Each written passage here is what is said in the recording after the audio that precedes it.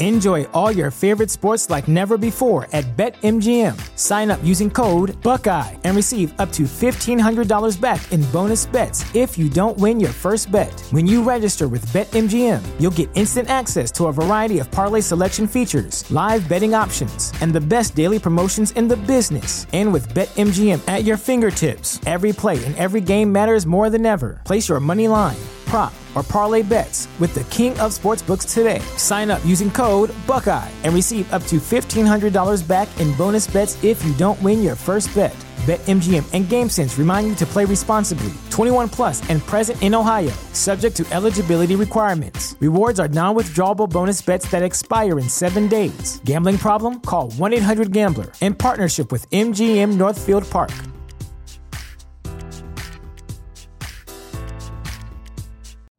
You know how to book flights and hotels. All you're missing is a tool to plan the travel experiences you'll have once you arrive. That's why you need Viator. Book guided tours, activities, excursions, and more in one place to make your trip truly unforgettable. Viator has over 300,000 travel experiences to choose from. Everything from simple tours to extreme adventures and all the niche, interesting stuff in between. So you can plan something that everyone you're traveling with will enjoy. Real traveler reviews give the inside scoop from people who've already been on the experiences you're considering. So you can plan with confidence. Free cancellation helps you plan for the unexpected. And 24/7 customer support means you can travel worry-free. Download the Viator app now and use code Viator10 for 10% off your first booking in the app. Find travel experiences for you. Do more with Viator. TheChairShot.com. Always use your head.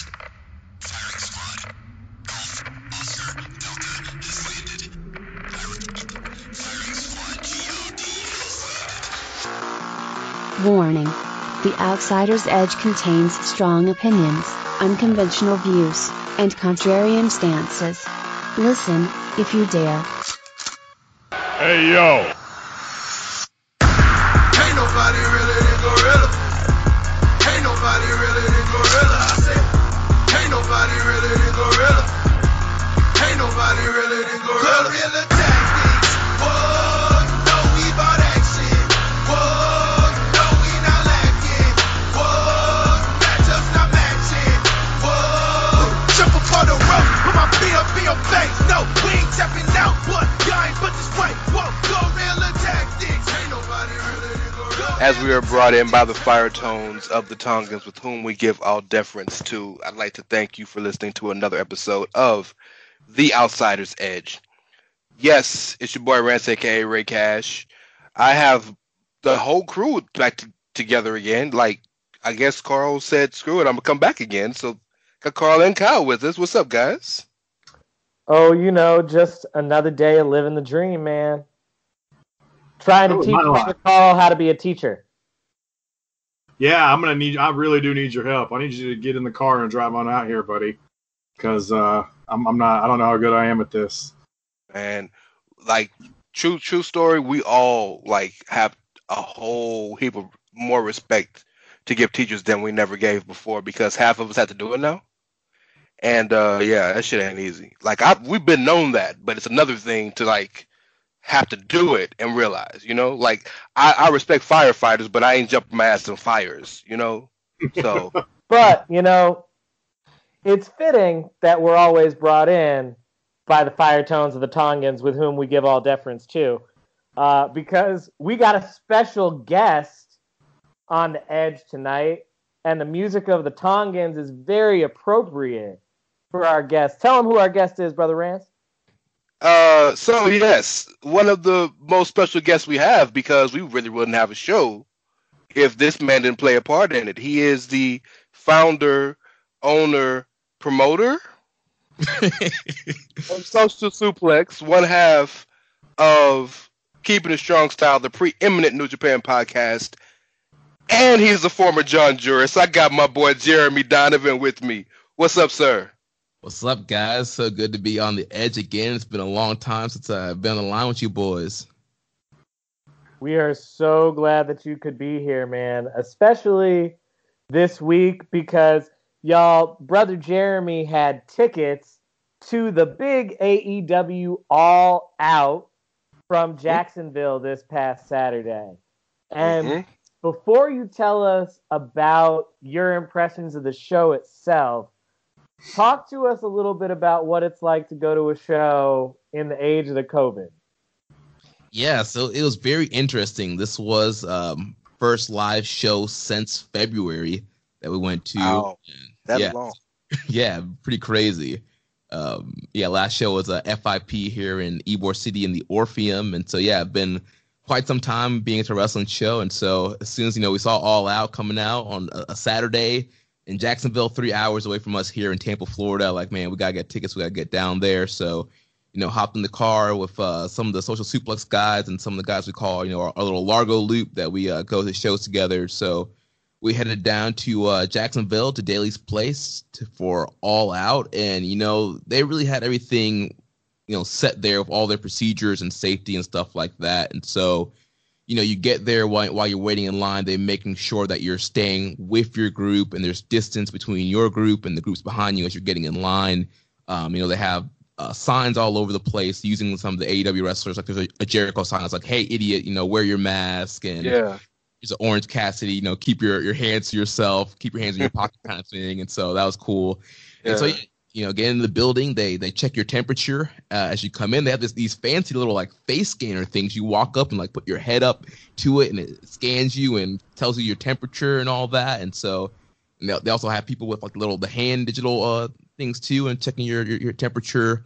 And then once again, they're making sure you're staying with your group as you enter the building. They also, it was only 15% capacity of the building. Everybody was seated. They sold the tickets in, they call them pods. And so there was like pods of like 2, 3, 4, 5, and 6. And so you had to stay with your group. You weren't allowed to talk to anybody else that wasn't in your group and go across. You had to wear your mask the whole time, unless obviously you were drinking or eating something. And, they had. So they did serve refreshments.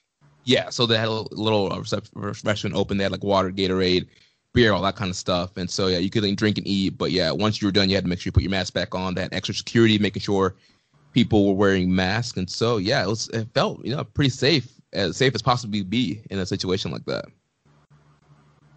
And you say that is about 15% capacity. So 750, 1,000 people, would you venture to think? Yeah, probably somewhere in that ballpark right there. Okay.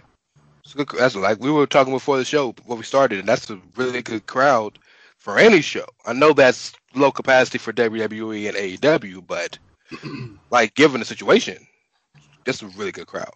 Quick question on that, Jeremy. Just in terms of getting tickets, I assume it's they had a limited amount they were selling because they're doing 15% capacity. So is this something that I didn't keep up with how they were sold or whatever? Were they sold quickly? I mean, was this like it's like you better get the day they go on sale, the minute they go on sale, you better be ready to jump on them? Yeah, they sold pretty quickly. So, yeah, they were sold 10 o'clock. It was 10 o'clock the Saturday, the week before.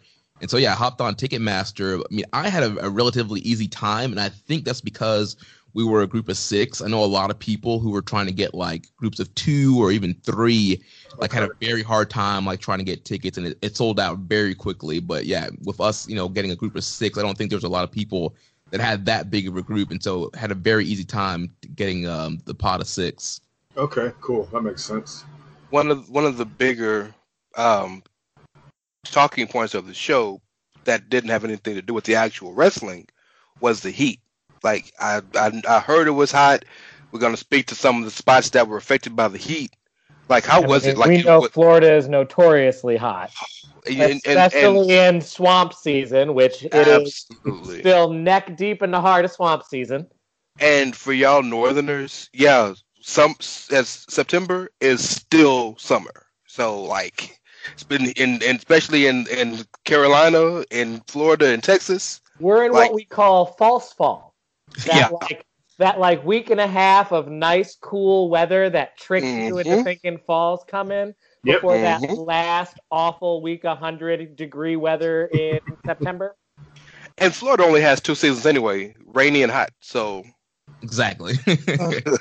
So can you talk about like what it was like in the stadium with the heat and what you guys had to deal with? Was it draining? Was it hard to kind of stay hot?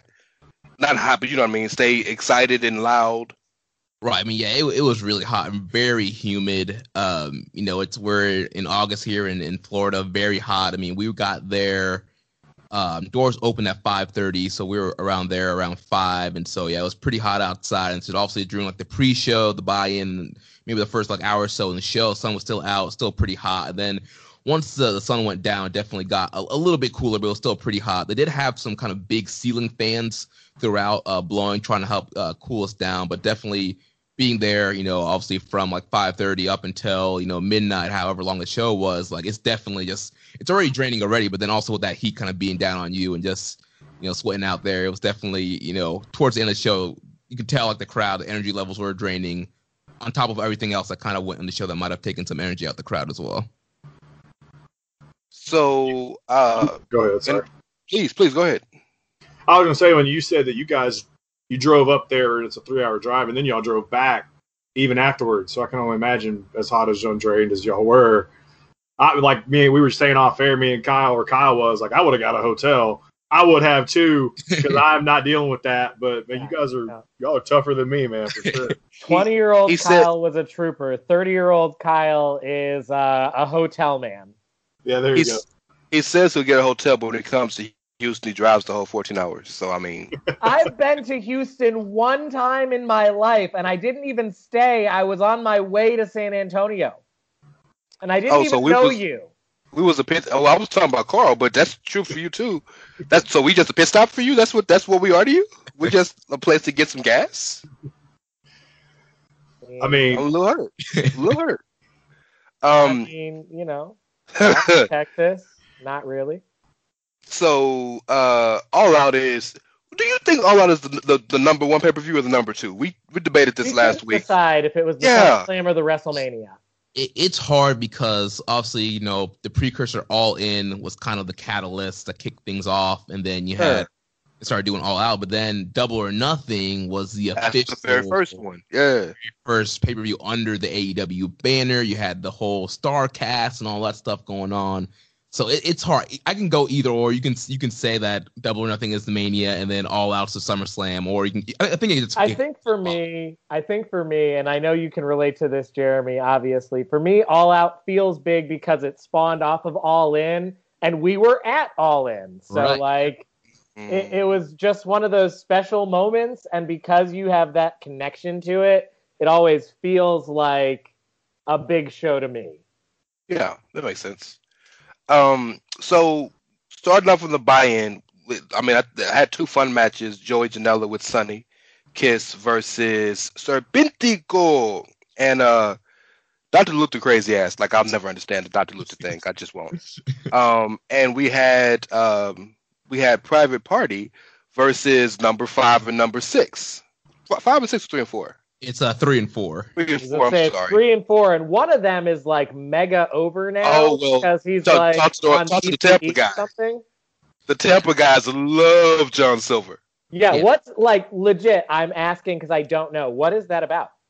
So I don't know if you guys have been keeping up with Being the Elite, but recently on Being the Elite, the Dark Order has been featured heavily, and John Silver and Alex Reynolds, they're kind of the quote-unquote recruitment specialists of the Dark Order. So there's always these funny skits every week with them, failing to recruit people. They try to recruit Nyla Rose. She pulled out a straw on them that said, like, fuck you, when she was trying to recruit her. They try to recruit Orange Cassidy. He spilt their Kool-Aid. And so, like, they have, like, all these, like, fail attempts of them, like, trying to recruit people to the Dark Order. They almost had Trent Beretta's mom as a part of the Dark Order. Oh, Stu. Yeah. Yeah, Sue was drinking the Kool-Aid, and Trent's like, Mom, you can't join cults. She's like, yes, I can. Yes, I can. Now, I'm glad you bring up that apparently it is a BTE thing, because we had Mags on last week, and Mags and I were both talking about how he and I are both avid watchers of Dynamite and Dark, but we've fallen out of watching BTE, and we feel like we're missing a lot of the storyline. And as fans, it's frustrating for us because we're just like, we're watching both of your wrestling products and you're a wrestling company, but all of the things that you're doing that are actually getting your characters over and furthering your storylines in a coherent way aren't really on your wrestling show. Yeah. They're on a secondary YouTube show that may or may not be canon. And I'm not even at the point where I think they should stop doing it, because I don't think they should, because obviously we have All Elite Wrestling because we had Being the Elite. Mm-hmm. But I am at the point where I wish they would take some of those things and transfer them to Dynamite and Dark as like segments within the show. Maybe not some of the more fourth wall breaky ones that are character inconsistent, but like the things that make some of these people endearing should be on your wrestling show. Right, and that's definitely a big debate. Even in our group threads, we talk about, people are like, I shouldn't have to watch Dark. I shouldn't have to watch Being the Elite. The key character-driven stuff should be on Dynamite, and I can definitely understand that. There's limited time, or if you're a wrestling fan, you're watching a bunch of other products, it's hard to keep up with everything. Excuse me, and then having to, watch another, 20-minute show to kind of catch up on what's going on is definitely hard, but yeah, the whole John Silver thing has kind of blown up from Being the Elite, and just a lot of the funny skits that they've been doing on here, and like he's just had the comedy chops, and his segments are just hilarious, and his interactions with him and Mr. Brody Lee have been great, and so he's just gotten really popular. And like you mentioned, Kyle, like we've seen from Being the Elite, All In, a lot of the storylines from All In came from Being the Elite, and Being the Elite is known for creating characters. Like BTE creates stars. Yeah, BTE creates stars. SCU got over the Hangman Page. Yeah, Hangman Adam Page. Cole. Yeah, Adam Cole. The whole Jay Lethal doing the Macho Man thing, touching the shoulder kind of thing, and so it's happening again with Dark Order. These guys are getting over with these funny skits on Being the Elite, and so obviously the hardcore AEW fans are latching onto that, and that's why you're seeing guys like Silver get these huge pops and reactions, especially in that buy-in match against Private Party. There's definitely a part of the crowd that was definitely all behind Dark Order. Shit, they weren't even on it, and I would go so far as to say that the Revival became more of a star within the wrestling community because of the Fuck the Revival skit. That's a good point. That's a really good point. If nothing else, it made people talk about the Revival and watch their matches and troll against it. No diss to the Revival, FTR, whatever you want to call them, but they weren't particularly memorable outside of their wrestling matches. That's what made them memorable at first. Yeah. Until recent times and things they've done online since then. So that's a good point. I'm curious to get your thought though about what was supposed to be on the buy-in was the Britt Baker Big Swole Tooth and Nail match. Now Backlash, for all the things that all the issues I have for Tony Khan and some of the management of AEW, they have shown a willingness to pivot if enough people say, hey, you should pivot. And I give them all the credit in the world for that, because most companies won't do that, let alone a wrestling company owned by one person. So I appreciate that. But what did you think of that controversy, and did you think the match should have been moved? Did you even like the match? Because that was the very first cinematic women's match we've seen in this era. Yeah, it's very interesting. So, obviously, originally the plan was for it to be on the buy-in, because obviously they've been building this Big Swole and Britt Baker feud since before the pandemic. And then obviously Britt Baker got hurt with the knee. She broke her nose, and so they thought she was going to be ready for All Out to have that match on the main card. She wasn't ready, so they had to pivot. Let's do a cinematic match to kind of cover up the fact she's hurt. We'll put it on the buy-in because we know our hardcore fans are probably not going to like a cinematic match. But then you have, obviously, a lot of fans have been criticizing AEW for the use of their women in the women's division and the lack of TV time that their women have been getting. And obviously, part of the issue is a lot of their women have, they've used a lot of Joshi women. They use a lot of UK women like Bea Priestley and Shanna. Obviously, due to the pandemic, they can't get in. So they've kind of had to pivot there as well. We've seen a lot of Florida independent talent being used on Dark and Dynamite, and even some top indie names like Ivelisse and Diamante being brought in, but still it's clearly not as even as the men, or it's not quite, they're not getting pushed to the same level. Well, there's been that debate too. And so when it came out that this tooth and nail match was going to be on the buy-in, there was that kind of hardcore fan base. I was like, you've been building the story for so long, and now you're going to put it on the pre-show, and you only have one women's match on the main card. So there was a lot of heat behind that. And so like you mentioned, Rance, they ended up pivoting and putting it on the actual card in the first match. And, for what it was, I thought it was funny. It wasn't too long, kind of silly brawl throughout, Britt Stentis' office. You had Reba there as well. And I thought it was a fun little match. But overall, I still think I would have preferred it to have been on the buy-in, just because we're used to these AEW shows being all about the in-ring and these kind of bell-to-bell type of shows. And I definitely felt like it kind of started the show off just in a weird atmosphere. Normally you have that kind of hot opener match, in which they did follow with the Bucks against Jurassic Express, but it was still kind of weird having that the cinematic match open. I just think that if they wanted to get a second women's match on the main card, then just hold off on the finals of the tag tournament. Well, that's in a perfect world, on All Out, and have because that also helps alleviate some of the criticism of the tag tournament being exclusively on the YouTube show. Is okay, yeah, we're gonna give them this spotlight on the YouTube show, but then the final is gonna be at one of our biggest pay-per-views of the year, and they're gonna get this big spotlight and this big moment. And that alleviates a lot of that problem. My only issue with the cinematic match wasn't really their fault in terms of Britt and Swole's fault. My thing with that cinematic match is you can really tell the difference between the production values that Vince McMahon is dropping on these cinematic matches, and literally everybody else is dropping on the cinematic matches. And that is not to disrespect the other companies that are doing cinematic wrestling. That's just to say that, when somebody's dropping movie budgets on their cinematic match, it looks a certain way. And when you've seen that 3 or 4 times recently, and then you see one that looks way more indie production value, it sticks out to you. And that didn't detract from the quality of the match to me.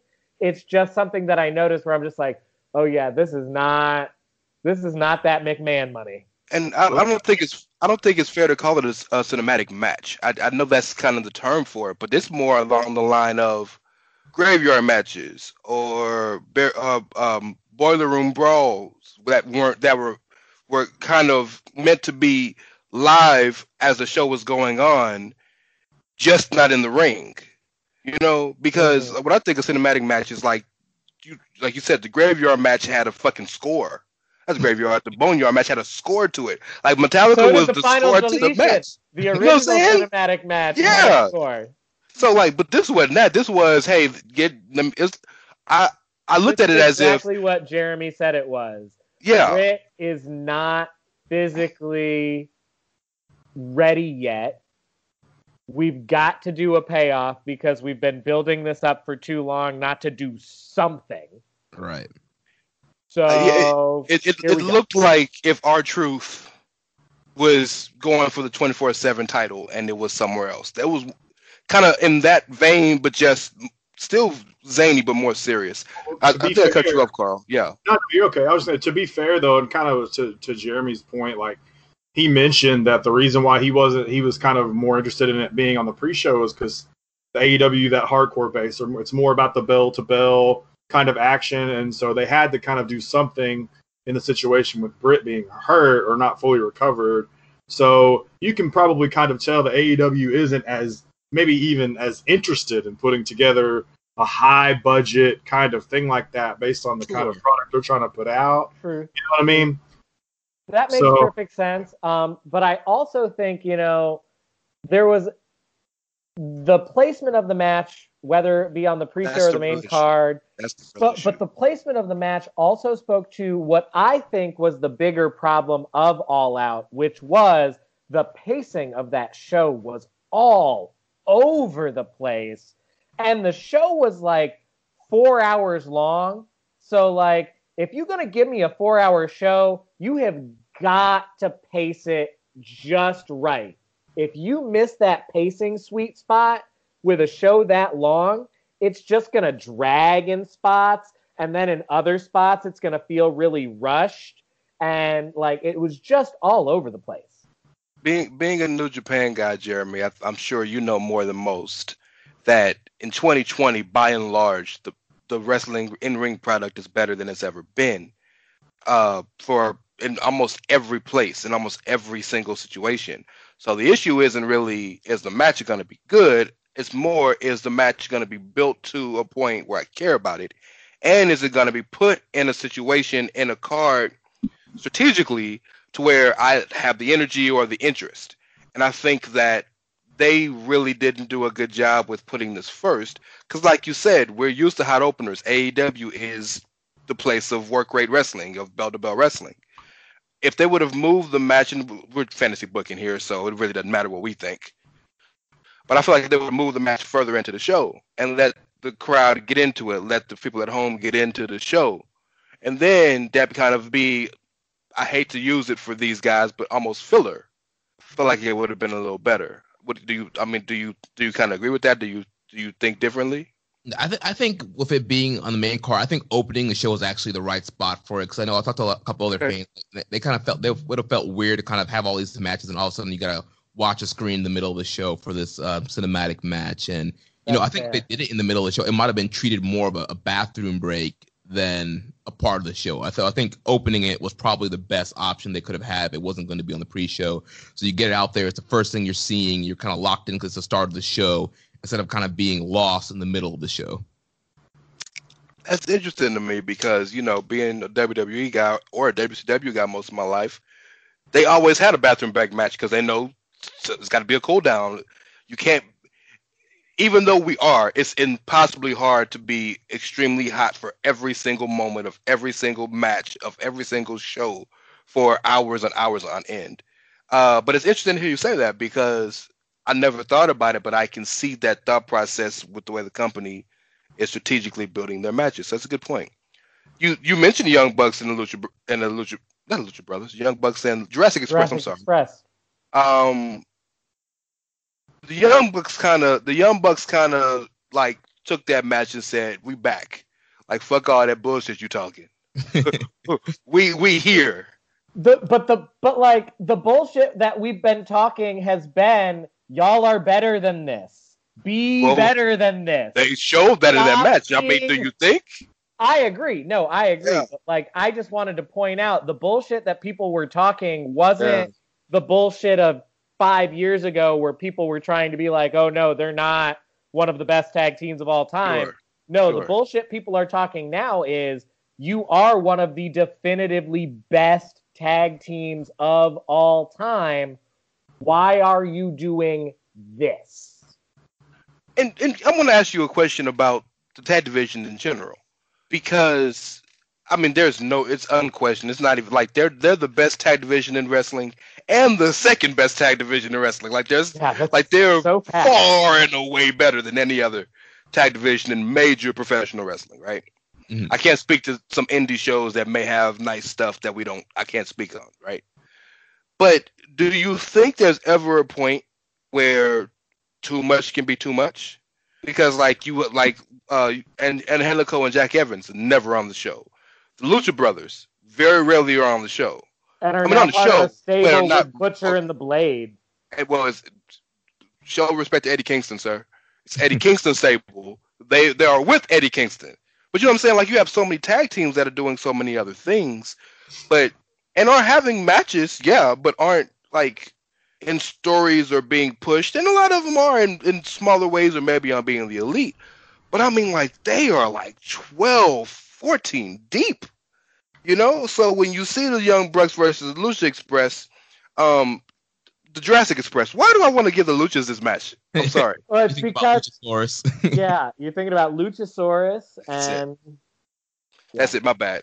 But because I know, speaking back to the Britt Baker Big Swole thing, my thought process was, well, if the buy-in is really that important to you in terms of selling the show, well, then put the Bucks and Jurassic Express on the buy-in, because that was a match that had no build. That was a match just to be on the card because it was on the card, right? And then switch that, but they just added an extra match. And then they threw 2 more tag teams on the buy-in, who in any other company would be top tier tag teams. So, I mean, what do you think about that? I know SCU is back to a tag team again because Scorp is on his own now. The Dark Order got like 3 sets of tags. Right. Yeah. Not just 3 and 4, but, Studos and Evil Uno are, world renowned as a good tag team on their own, and they're not doing tags right now. Like, what do you think about the set of tag teams in AEW?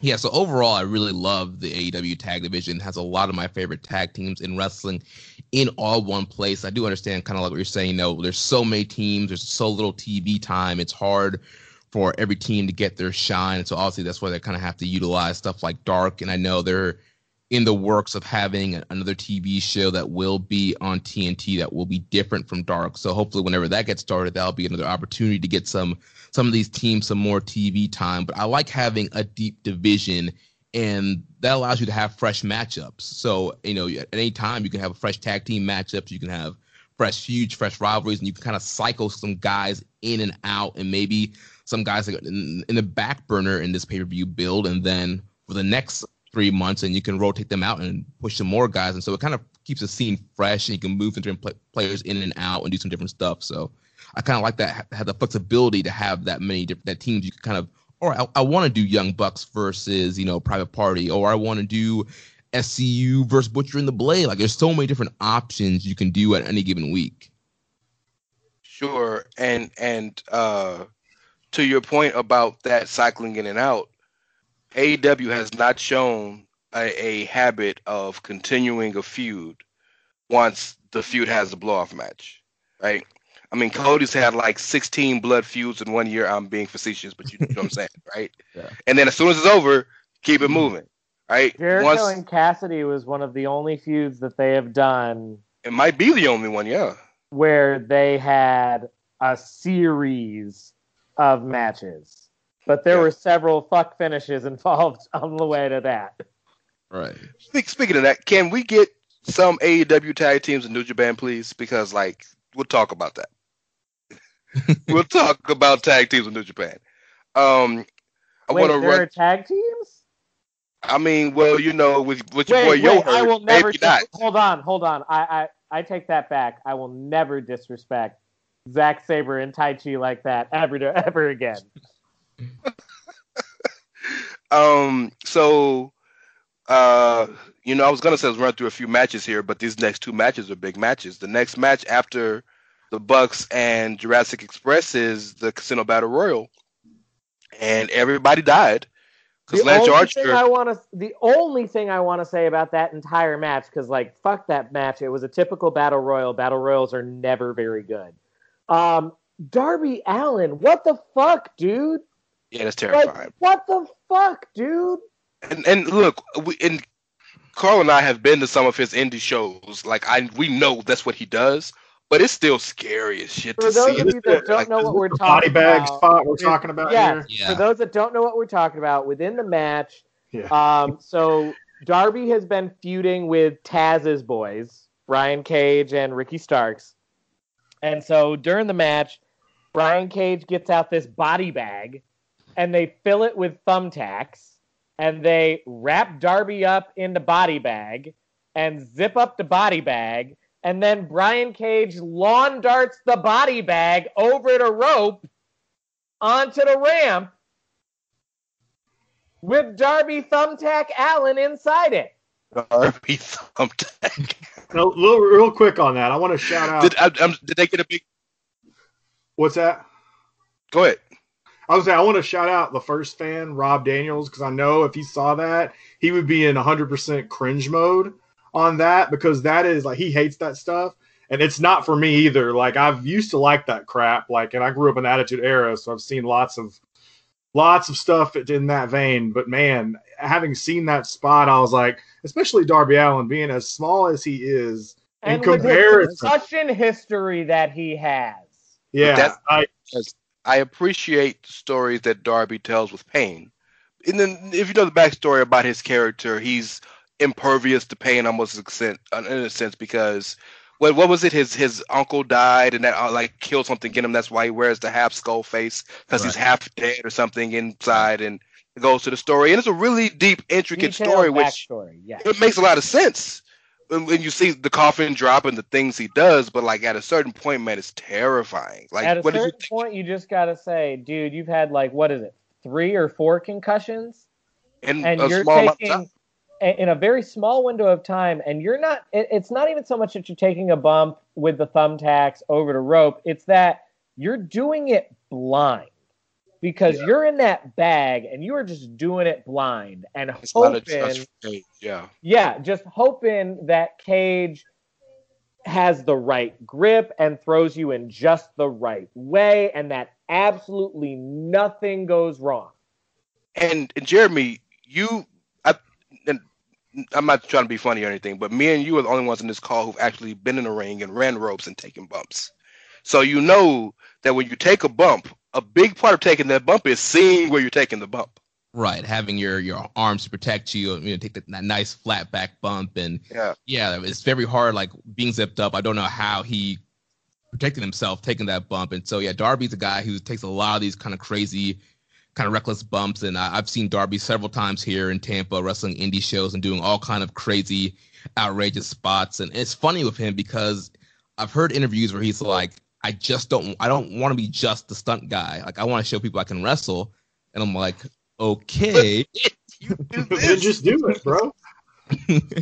You're still doing these crazy stunts, which is cool. Like, they're cool. Some of them are cool, and like, but at the same time, it's like, dude, like, when Jeff Hardy wanted to be known as more than just a stunt guy, he stopped doing ladder matches for a little while.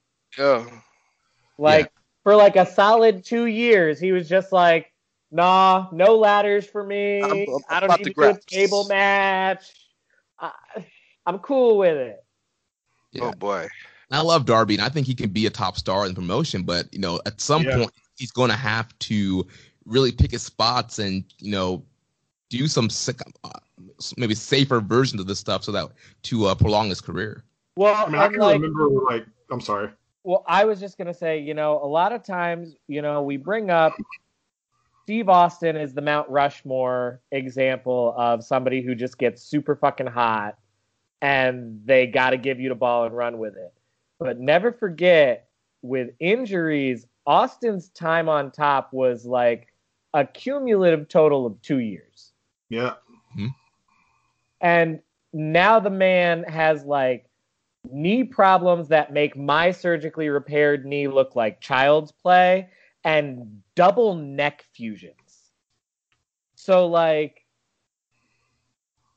take care of yourself, man. Like, well, that's what I was going to say about Darby. I mean, like Rance said, we saw him at an Evolve show, and he was one of the, I didn't know who he was before that. I don't keep up with a lot of independent wrestling, time constraints, whatever, but Darby, stood out. And for me, it's like one of those things with guys like that. I'm kind of picky about wrestlers that I can really see myself getting into. But if you do something that stands out, I'm going to remember you, And I've not to say I sit around and watch Darby and his matches religiously or anything, but I remember thinking, hey, that he's pretty crazy. Like, he could actually, if I don't know how, he was a pretty good wrestler too. And I'm thinking he's got something. Once he gets to the show, maybe he won't do all that. He won't need to do this stuff anymore. Because that's always kind of been my thought process. Once you get to the show, you don't have to do that anymore. And it's cool to do it here and there, but I do think that, like you said, I mean, such a small window of opportunity, and if you're out there concussing yourself every other match, every other big spot, I mean, you're going to ruin it. What we know about CTE. Yeah, but I mean, he's had great matches without all of that stuff. The match with Cody was awesome. The match with Moxley, even though was a little more hardcore, still didn't have the bumps that made you terrified. Like, he's shown he can go, but I appreciate the journalism you showed just now without knowing it, Kyle, because you're speaking of CTE. Matt Hardy got some CTE at real quick, shout out to Will Hobbs. I like that kid. Yeah, Will Hobbs. Yeah, big raw dude. I like that. Yeah, he's got star potential. He's about money in his future. Stood out in that match. Yes. He's got money in his future. And before we go on to Matt Hardy, we got to talk real quick about Matt Sydal. Yes. Oh yeah. He was, the number 21 in the Battle Royal, making his big AEW debut. Excuse me. And, runs in House of Fire, goes for his big shooting star press, and ends up slipping. And, it was hot and humid out there. You got a ring full of 20 dudes that are sweating all over the place. So those ropes were slippery. Luckily Matt's a true pro, able to protect himself on that. Third eye was open. Yeah. Third eye was open. And he managed to catch himself. I'm curious. I know you guys are big fans of Matt Sydal. You guys have some connections to the dude, but I don't want in any way to seem like I'm disrespecting him. But were you disappointed with him being number 21? I wasn't. I was pretty excited. I mean, we were kind of speculating on some of the names that could have been. And, Matt's a guy who's been all over. Obviously, he's been in WWE. He's been in Ring of Honor. He's been in TNA. He's kind of one of those kind of, worldwide names that pretty much any wrestling fan at this point would recognize his name and know who he is. So I thought it was kind of a great kind of person to bring in. Also, I didn't think he was somebody that could have win it, but it was still a cool surprise. I'll give you that. And I agree with the surprise, and he fits the roster. I guess, I worked myself into a shoot, brother, because I was thinking it was going to be somebody much bigger in terms of name value. I still don't know, because I remember you saying that. Yeah. And I'm still just racking my head trying to think what big name that's unsigned is out there right now. It may be more about Matt Sydal, because I never looked at Matt Sydal as a big name. I looked at him as a great wrestler.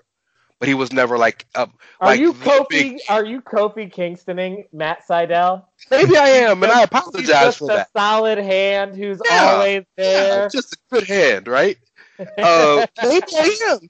First time I ever saw Matt Sydal was actually on Wrestling Society X. Yeah. Right?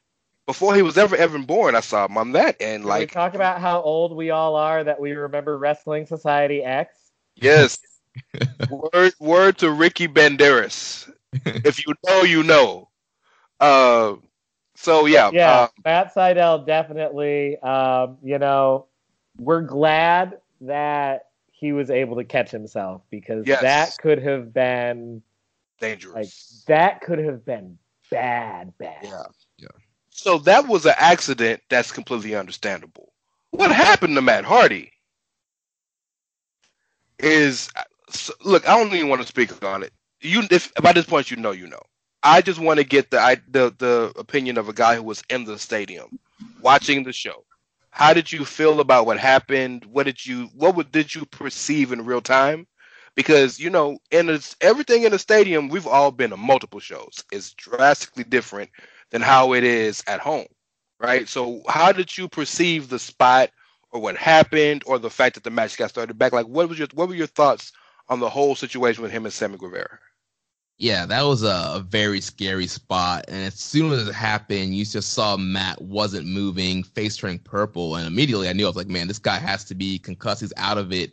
And so at that point, I was concerned. I was like, man, Matt is really hurt here. And then obviously, they threw the X up. They stopped the match. But then Matt's still trying to fight. He's still trying to fight Sammy.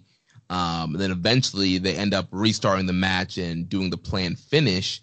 And so I know there was a lot of speculation on people was that a work to get to this spot and all this stuff? And I was like, there was absolutely no way. That man was out on his feet. He was out, a good 40 seconds before Aubrey even tried the 10 count, and then threw the X up. And you could tell from the way she was cradling his head.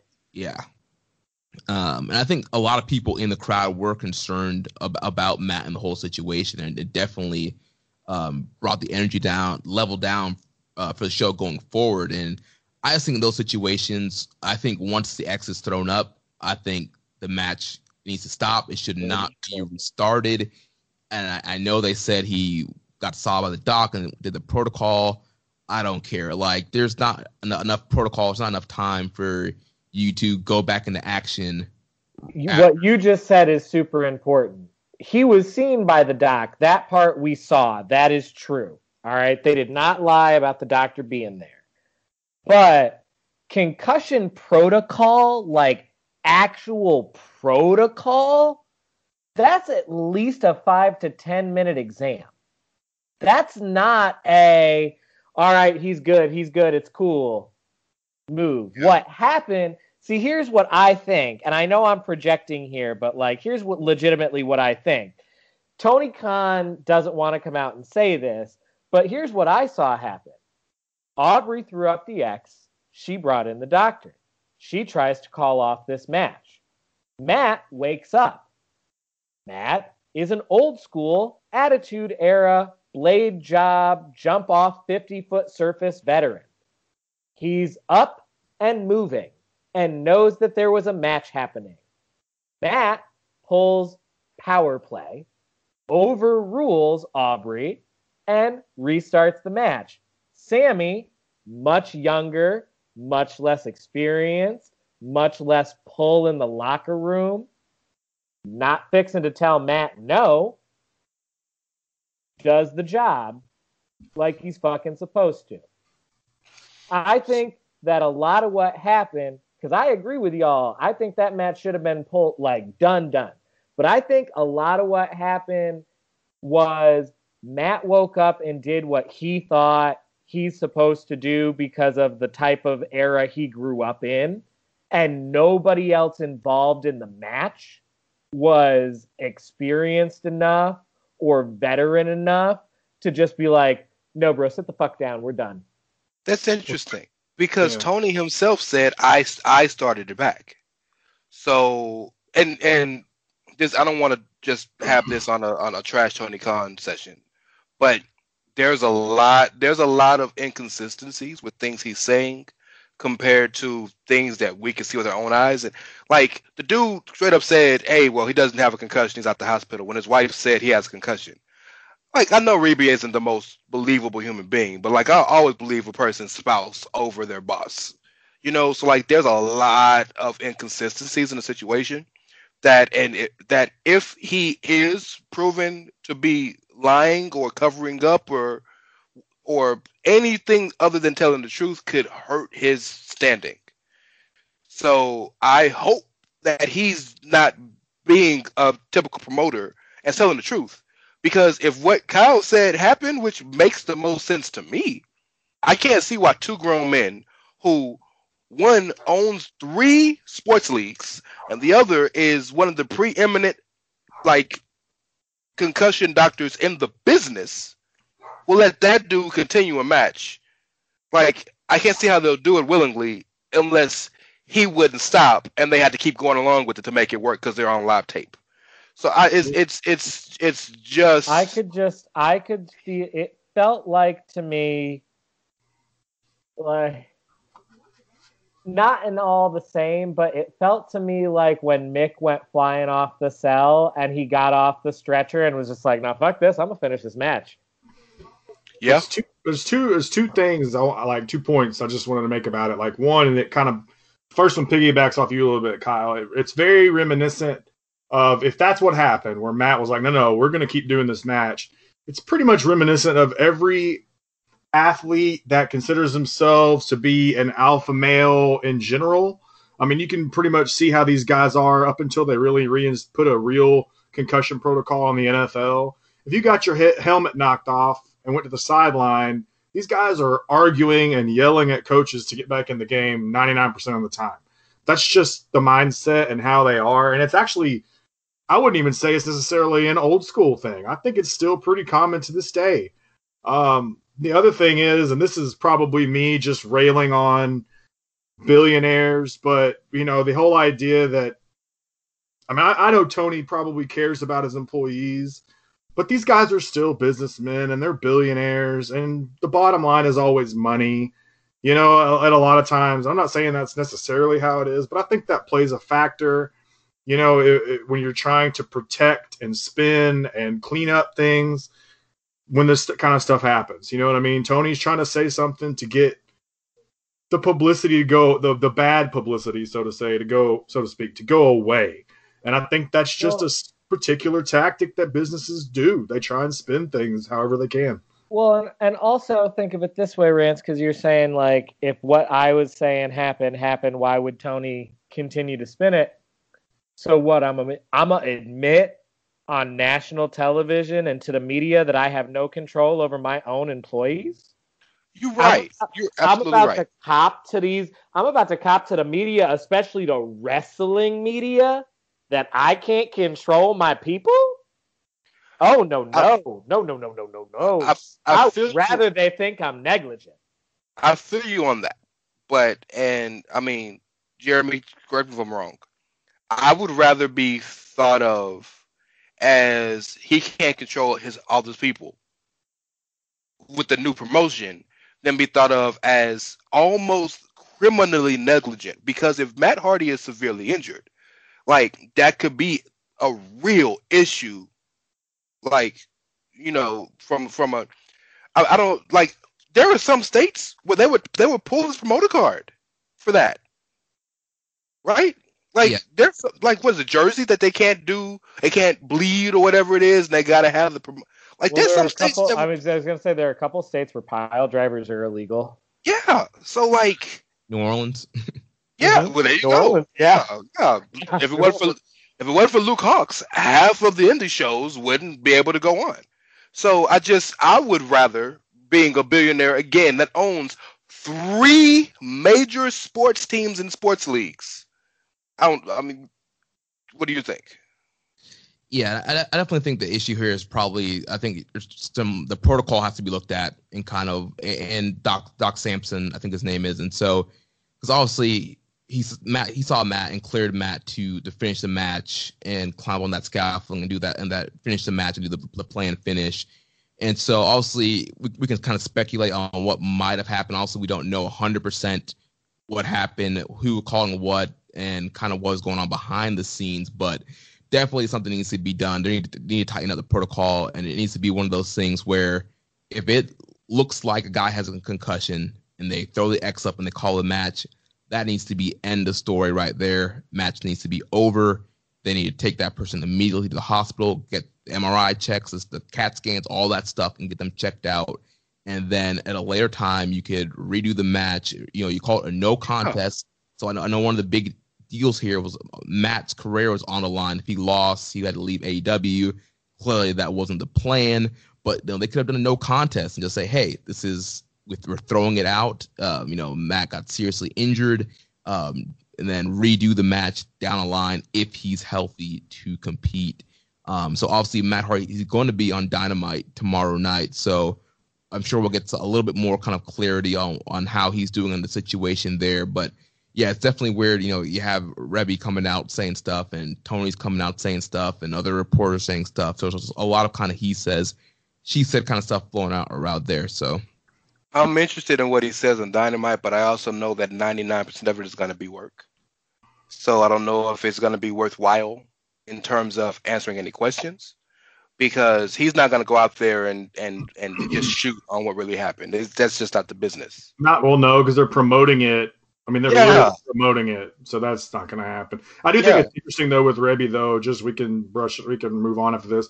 I do think it's interesting, though, like, in Tony Khan's position here, even if you are trying to do spin control on a specific thing that happens like that, you're 100% doing it with the wrong person, because Rebby is 100%. She is not having that shit. Like that, you might be able to pull that off with somebody else, but Rebby, man, whatever happens, she's going to be in there. So I guess we'll see. She's full on hot-blooded Latina. That's not the one you want to mess with, yo. So speaking of hot-blooded Latinas, look at my journalism tonight. Jeremy, what shirt did you have on at All Out?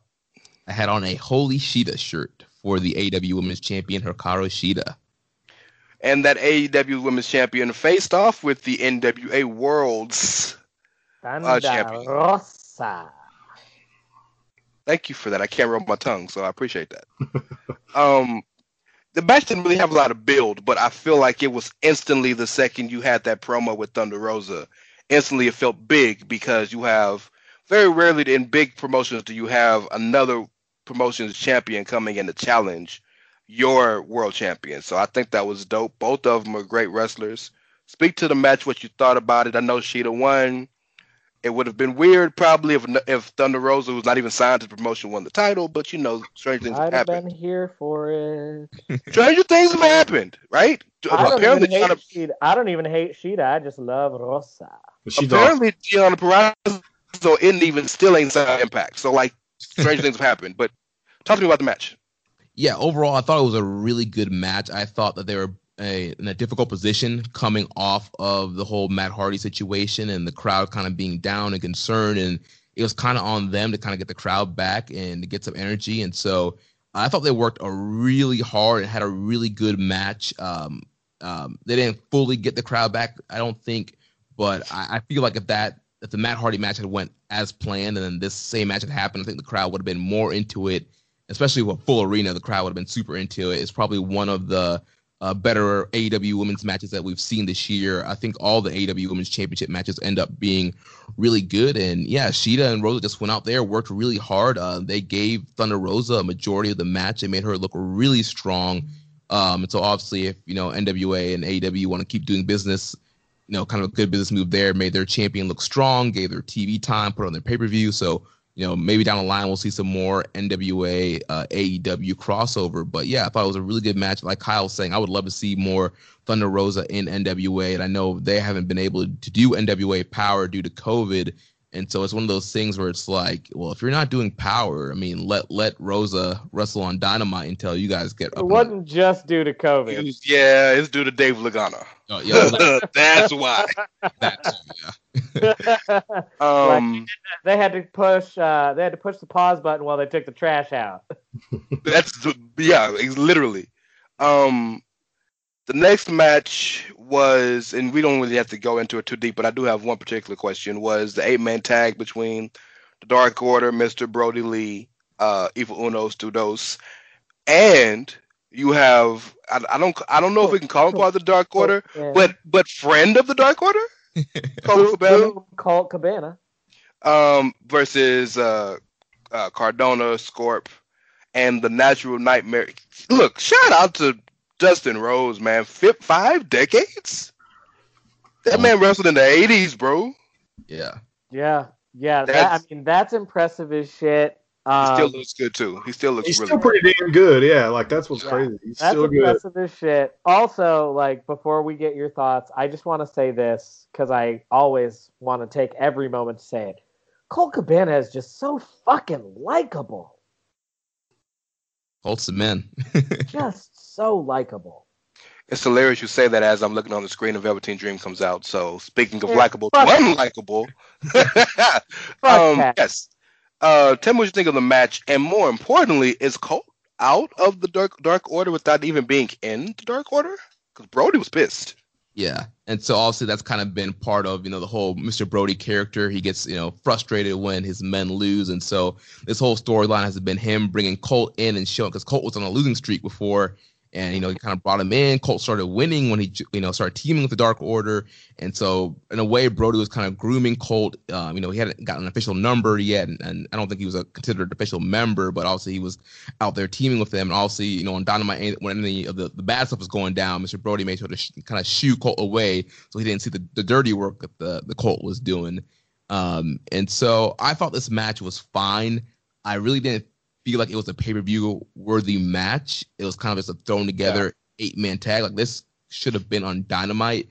And it's one of those weird things where we see now, especially kind of across the board, where companies will use pay-per-views to build TV instead of using TV to build pay-per-views. And so obviously coming out of this match, it was essentially, this match was an angle to set up Dustin versus Brody Lee this week for the TNT title, where I feel like maybe they could have flip-flopped it, done the 8-man tag on Dynamite, and then had Brody and Dustin on the pay-per-view for the TNT title. Or yes to that, but B, do they really need to build anything to have Dustin face Brody for the TNT title after Brody and the Dark Order laid his brother the fuck out? Right. This ain't New Japan. You can't just come out and say, "Hey, I'm going for the title." You can't just come out and point. No. I feel like maybe they could have done the Cody match at the pay-per-view, and then the follow-up could have been, all right, now Nightmare Family's mad. That the big move. That's the big angle. Because, like, let's be real here. Jon Moxley might be the world champion, but Cody was the star of the show. So that's the real pay-per-view angle, is Cody gets squashed like a bitch, and then the Dark Order demolishes the Nightmare family, and the show fades to black. The only contention is, can you end the show with Moxley defending, and he doesn't end in the night? No, you can't, and you can't make either of those things make sense. But that doesn't mean that's not what they should have done. Yeah, it would have been dope, and Cody still could have filmed his show with his boy. So, I didn't feel, but I mean, AEW doesn't really have this often, so that's to their credit. With all the pay-per-view, they don't really seem like they have filler matches. But I mean, like, if you grew up watching the regular WWE, ECW, WCW, TNA, it was always a match where you got to go pee. They're gonna do some hard work, and but it's not really important. Well, and it's fitting that this was the bathroom match because Zack Ryder was in it. I didn't say it. That was Kyle. That wasn't me. That was Kyle. But for not real, wrong. But for real. To answer your other question, Rance, about is Colt out of the Dark Order without ever being... No. This is the next phase in the evolution of Colt Cabana, because now Brody can go back and say, see, we lost. You out here doing that bullshit again, and we lost like you always lost. That's why you can't be doing that bullshit. Can I give a live update, please? For those of you listening, we're recording this on Tuesday night, NXT Super Tuesday. You remember that big rant I had on Kushida the other week? Did they just job Kushida out to Patrick? No, Kushida came out and beat the holy living shit out of Patrick. Good. Yes. More Kushida, please. Yes. Less Patrick, more Kushida. I don't know if you heard the show, Jeremy, but like I've never ever openly advocated for WWE to let a guy go. I was like, if you're not gonna use Kushida, just let him go. Let him do something. Literally any other company in the world would be lucky to have Kushida. He's too good to be used 7 times in like 6 months. It's ridiculous. But apparently he's in a story with Patrick, and we know not many people are more likable as Kushida. So I didn't mean to. I'm sorry, my bad. I don't know if you saw my face, but I was shocked that they let Kushida get over for once. Perfect guy to use. I mean, it's a sidetrack, but I don't think Jeremy will ever be mad at Kushida praise. No, I definitely think he should be used more. So yeah, glad he's getting a little program there. All right, now we gotta talk about the heartstring pull match. We got FTR and Hangman and Kenny. Oh, there's so much here, right? This is one of those matches and one of those feuds and one of those stories when people, if anybody has any negative thing to say about AEW and storytelling, if they can do this for sure. This is the best story in professional wrestling, with the Elite and Hangman and Kenny and FTR coming and kind of seeping in and breaking up the band, and they're getting Tully, and are there going to be 4 horsemen or not? And what did you think of the match? Clearly, I think it was a classic, as any Hangman and Kenny match is. But what do you think of the match? FTR leaves with the belts. I believe, correct me if I'm wrong, because I think I missed this on the show, but didn't Kenny and the Bucks leave afterwards? Or was that on NXT? Kenny ended up storming out. So he stormed to the back. He saw the Bucks. He's like, I'm leaving. Are you coming with me? Like, you got to make a choice. Are you with me or not? And so then Kenny ended up riding off by himself. Yeah, break it down, man. What did you think of the match? What do you think of the story? Clearly the next route is Bucks FTR. That's next, right? Right. But I mean, there's so much here to talk about. I'm gonna just let you take the wheel. Yeah, so overall, I love the whole, elite kind of breakup story that they've been doing pretty much since day one, and just the character development they've done for Hangman Page and kind of where that's taken him and how he's gotten over, and then the whole Kenny Hangman, and also we got the Bucks Hangman Omega match from Revolution, one of the best tag team matches of the year. And so they're doing a lot of great storytelling. Also, being the elite, there's a lot of great stuff there as well. Overall, I did not think this match was a classic. There was a lot of build going into it. It was a lot of hype. People were expecting this to be a match of the year candidate. Before the match even started, the crowd erupted in "This is awesome" chants, but that was literally it. Like, once the match got started, I never felt like the crowd really got into the match.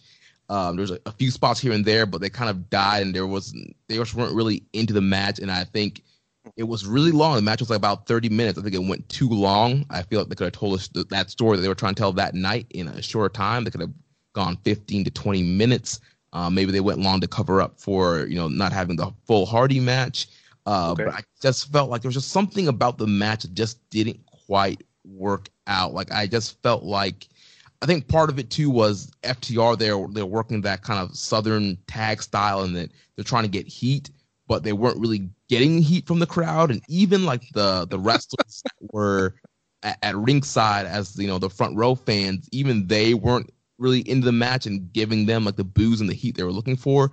So I feel like this match was definitely hurt by just the lack of reaction and the lack of the crowd energy into it. I think that some of that, excuse me, you're right. It is that they're wrestling that like Southern tag style. But I think a problem that FTR runs into, especially on AEW's roster, where the talent is more freed up to just wrestle whatever the fuck style they want to wrestle. FTR does not do high spots. Like, they don't do high spots. Their whole thing is no flips, just fists. So, like, they're not a high spot team. That's why they're awesome, by the way. And, well, I mean, it's one of the things it's something I've grown to appreciate about them, because, like, high spots are the candy of wrestling, and, like, we have such a sugar high all the time now. But I think that in AEW, it really stands out that they don't do high spots because so many of the other teams are high spot heavy. And so when you've got them in the ring with a team like Hangman and Kenny, and like Kenny does high spots, but Kenny's another one. He's a methodical wrestler. Kenny wants to wrestle a very methodical pace and tell you a story. And he can pick that up and he can tell it to you very quickly, but he still wants to tell you a story in the way that he wants to tell it. And so, like, I just think that as a combination was bound to disappoint the AEW fan base. But I also think Jeremy's onto something. I think they were the ones that were given extra time because Matt and Sammy had to get cut so short by Matt's injury. I think they looked at the four of them and were just like, y'all are four of our ring generals. Y'all are in a match that has the most build. You guys can just take, 8 extra minutes. But doesn't that scare you for the potential FTR and Young Bucks match? Because to both of your points, FTR is a very slow-paced, methodical, old-school tag team built up to the crescendo kind of guys. Hangman and Kenny are the closest you're going to get to that. When they wrestle the Young Bucks, and the Young Bucks, to their credit, have shown they can do that style, by and large, that's not what they do. So, like, I'm not worried about it because of the DIY matches.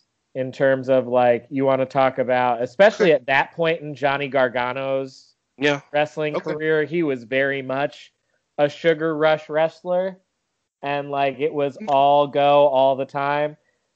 Cash and what the fuck is Dawson calling himself now? Dax. There we go. Yeah, whatever. FTR. FTR don't do high spots, not because I think they're incapable. I'm not sure Dax is capable. Like, that knee brace is real thick. But, like, I think Cash could do high spots. I just think that that's not their thing. And I think that the Bucks will get enough high spots out of them that it won't matter. Also, the Bucks, much like the New Day and the Usos, will carry you to a good match if it kills them, if like the build is there. Was it possible also that FTR once they want to be the champs, they are the champs, they want to hold on to those titles. It's also possible, you never know, that they may be out of desperation. They might even do a damn high spot just to make sure they hold on to those belts. You see stuff like that happen with big men or guys who don't typically do high spots a lot, where they're like, I can't win. I got to find a way to win. Let's just try this shit one time, and that happens some. So well, they do the Powerplex, right? So they do some things that do get you excited, but by and large, they're trying to wrestle by hook or by crook. Use another big story that FTR has been telling as a tag team is they use the tag rules.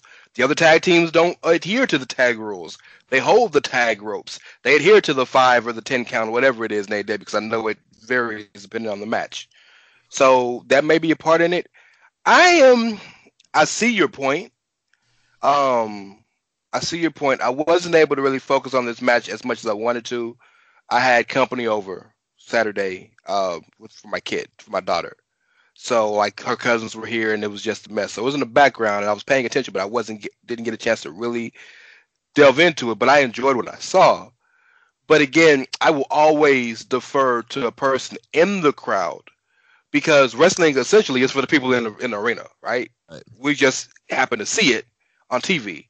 So if that's how it came off to you, then hey, I will agree with them. I agree with them. Even when I was watching it, until they did the dragon screw spot with Kenny, the entire first 7 minutes of the match just felt very much like, so are we jogging in place? What are we doing here? Yeah, it just felt like it was maybe a little bit too slow and things were a little bit too drawn out, especially on already, a 4-hour show. We're outside in Jacksonville heat. We're losing energy. We're fading. And then for them to try and pull off, this 30-minute classic, it just didn't work. At the end of the day, it was still a very good match, but with Hangman and Kenny and FTR, there was so much hype for this match. People were expecting this to be match of the year candidate, tag team match of the year, and it just didn't quite get there. I think in different circumstances, I think different card placement, a full crowd, an inside arena, I think a lot of different factors could have, this match probably on any other night probably could have been that match of the year level, but there's a lot of factors that are just working against it this night. So another pacing issue. Yeah.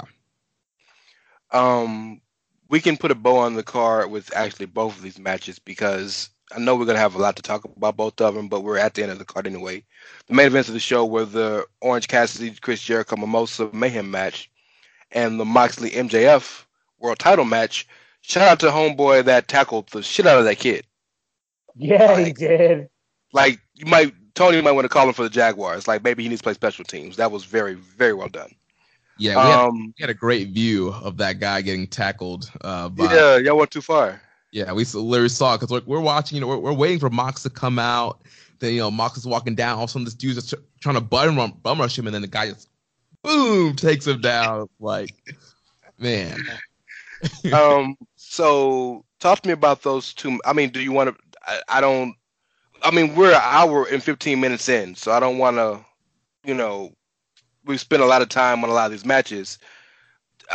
The Orange Cassidy Chris Jericho match is kind of cut. It is what it is. Jericho lost as he should. Orange Cassidy has officially been put over. We see where he goes from here because the only next step, in my opinion, is dude should get a title shot at this point. He's one of 2 people, I think, to pin Jericho. Maybe 3. Yeah, I think it's 3. I know Scorp rolled him up in a tag match. Who's the other? Oh, and is it Moxley? Yeah. Okay. So that's a big deal. I don't know if you have any thoughts on that match. I do want to talk about the MJF Moxley match, though, if you have nothing else on Jericho and Cassidy. Yeah, it was a fine match. It was fine for what it was. I know there's a lot of people, especially a lot of hardcore fans, that weren't a big fan of it because of the stipulation, but I thought it was fine. Clearly, it was designed so that Jericho didn't get pinned and that Orange Cassidy could win. I thought it worked for the rivalry. I thought it was fine. It wasn't like a blowaway match or anything, but it worked for that situation. I guess now the key is going to be the follow-up. What happens with Orange? Is he just going to, just continue just being, a manager with best friends, or like you mentioned, is he going to start getting title matches? I think probably the most sense would probably to throw him in a program maybe with Brody Lee for the TNT title. Yep, I'd that agree. would be. I think that would be the best next step for him. But it's always funny to me when wrestling fans, especially longtime wrestling fans, complain about a match stipulation. It's always hilarious to me because I'm just like, y'all, this is the same industry that gave us Judy Bagwell on a pole, Forklift. gave us Feast or Fired matches. What was the San Francisco 49er match where they had like the 4 crates in the corners and the title fell out the crate when Booker T went to go get it? The Boiler Room Brawl, like this is the same industry that has brought us all kinds of absurdity. So like, miss me with that. Oh, but the gimmick. Yeah, it ended up being fun. So yeah, I'm more interested in what's the follow up here with Orange Cassidy and even Jericho. Like, where does Jericho go next? Like, That's what. To the commentary booth to replace Jim Ross because Jim doesn't have it anymore. What do you feel about Jim Ross? Because I know Jim Ross is a legend, and the analogy I used for him on our show last week was that like he's a good example of sports legends from any other sport where they can go at an all-star level for a really, really long time, but once they've hit that wall and they don't have it, the decline is rapid. Yeah, I think the issue with Jim Ross, I think he's just used to calling a certain style, and he definitely has his things as an old school guy, things that he likes and probably things he disagrees with. And I feel like the house style in AEW kind of goes against a lot of the things that he would believe in a traditional sense. And so I think for him, a lot of times it's trying to suck that up and call things that he probably wouldn't want to normally call. All the high spots, a lot of some of the goofier stuff. And, he's always talking about, why aren't you going for the cover? Why aren't you going for the cover? And kind of emphasizing this, different stuff like that. And so I think that's the issue there. I don't think he's fully in love with the AEW product. And I think, obviously it's a job. He's trying to get a paycheck. But at the same time, you can kind of hear his annoyance at some of the stuff that he ends up calling. He is what Jim Cornette would be doing if Jim Cornette would ever work with the Young Bucks. Just sitting there the entire time cashing the check like, fuck you guys, fuck you guys, fuck you guys. He's also a little bit, he spent too many years hanging around Jerry Lawler because he is a horny old man and he's known on television more than once. So, I mean, there's just a certain time, and I'm kind of with Kyle, like, sometimes you just got to take old Yeller out back and you bring up him being an old man, though, and, like, Jeremy, you bring up him not being fully in love with the product, and it's just kind of a job, but I firmly believe, and Rance agrees on this one, Jim's doing this because, like, he's got nothing. He's a widower. His wife has died, and he's burying himself in a job. That's possible. Yeah, sure. I can see that.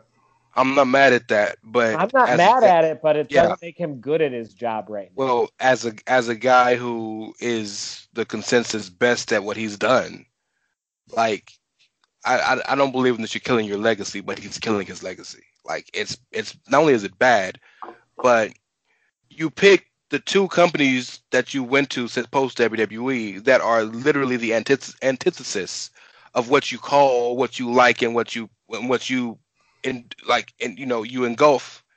And on top of that, that's understandable.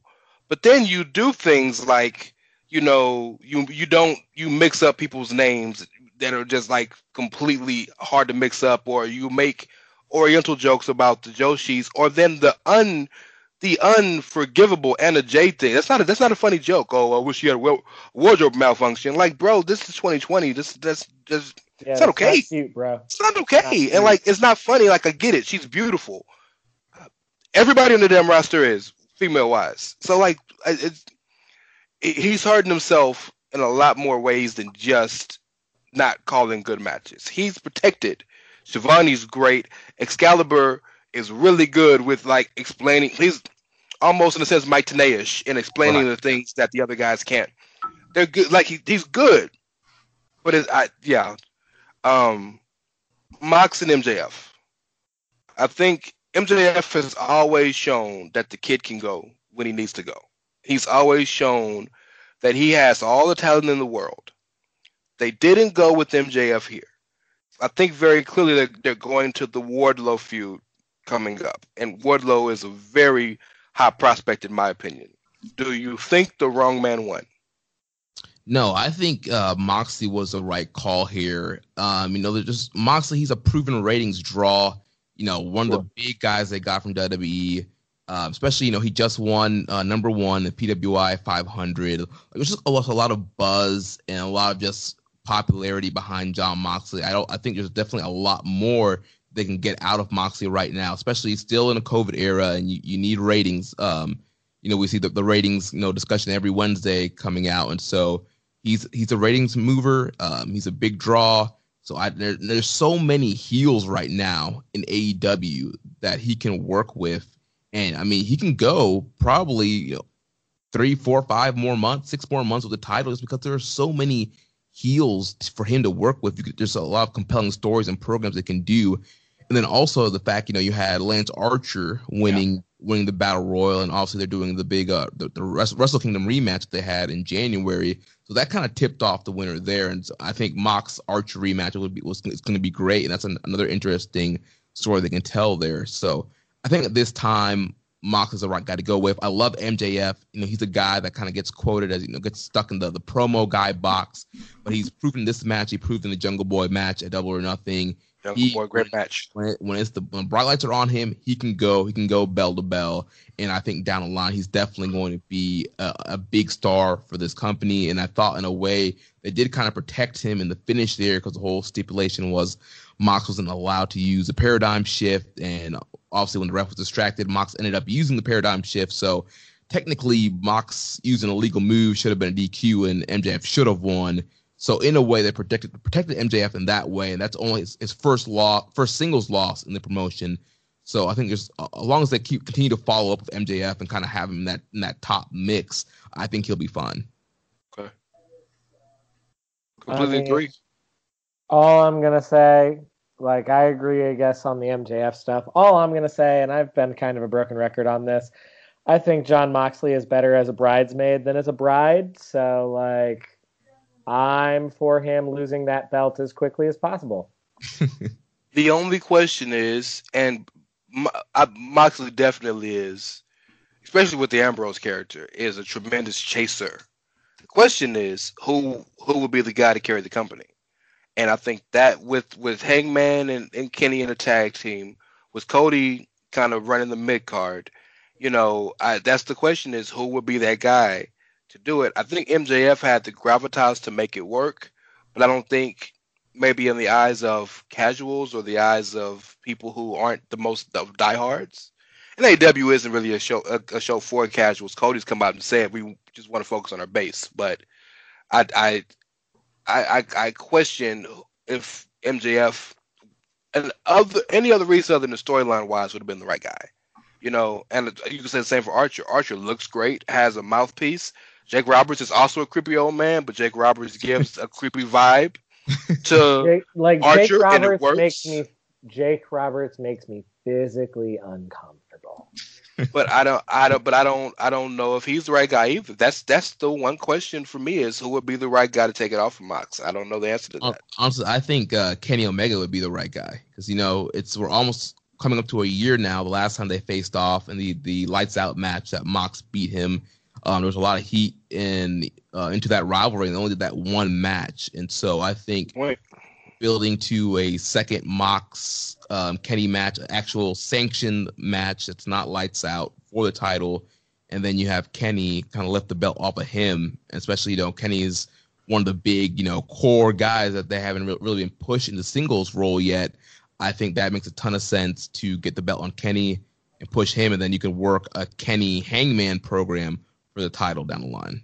I'm here for it, and especially with the allusions to the fact that Kenny's going back to the cleaner persona.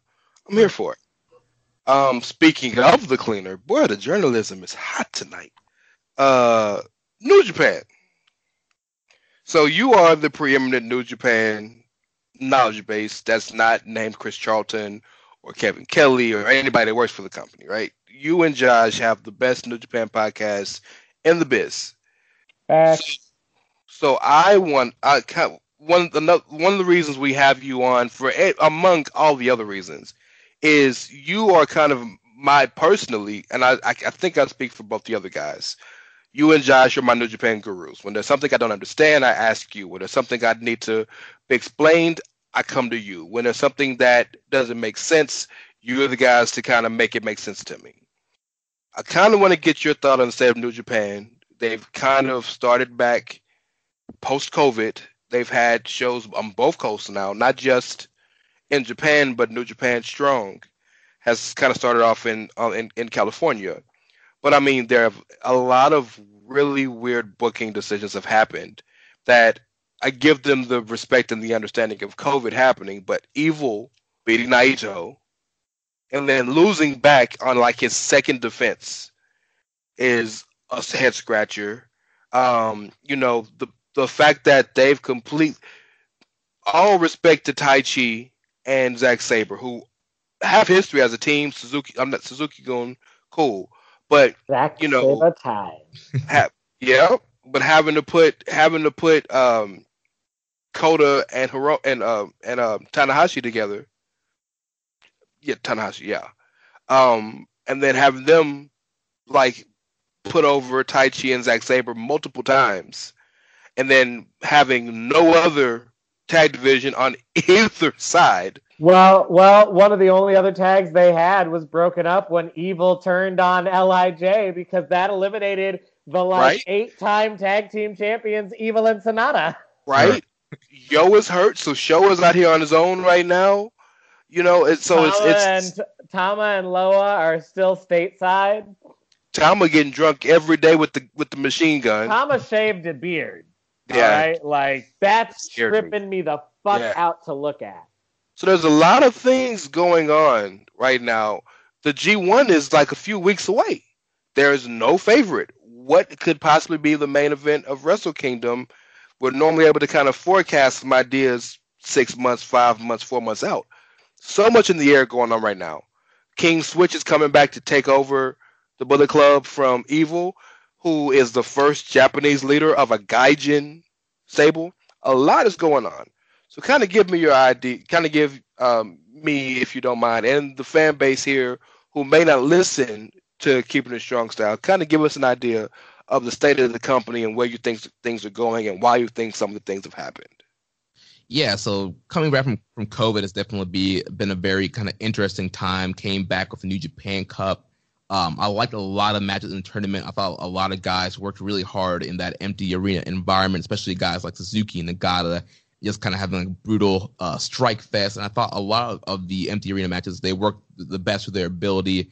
Then also all that led to the big, Evil turning on LIJ, joining Bullet Club, defeats Okada in the finals of the New Japan Cup, goes to Dominion, defeats Evil, brings in Dick Togo as his new manager, and we're off and running with Evil as the IWGP and Intercontinental Champion.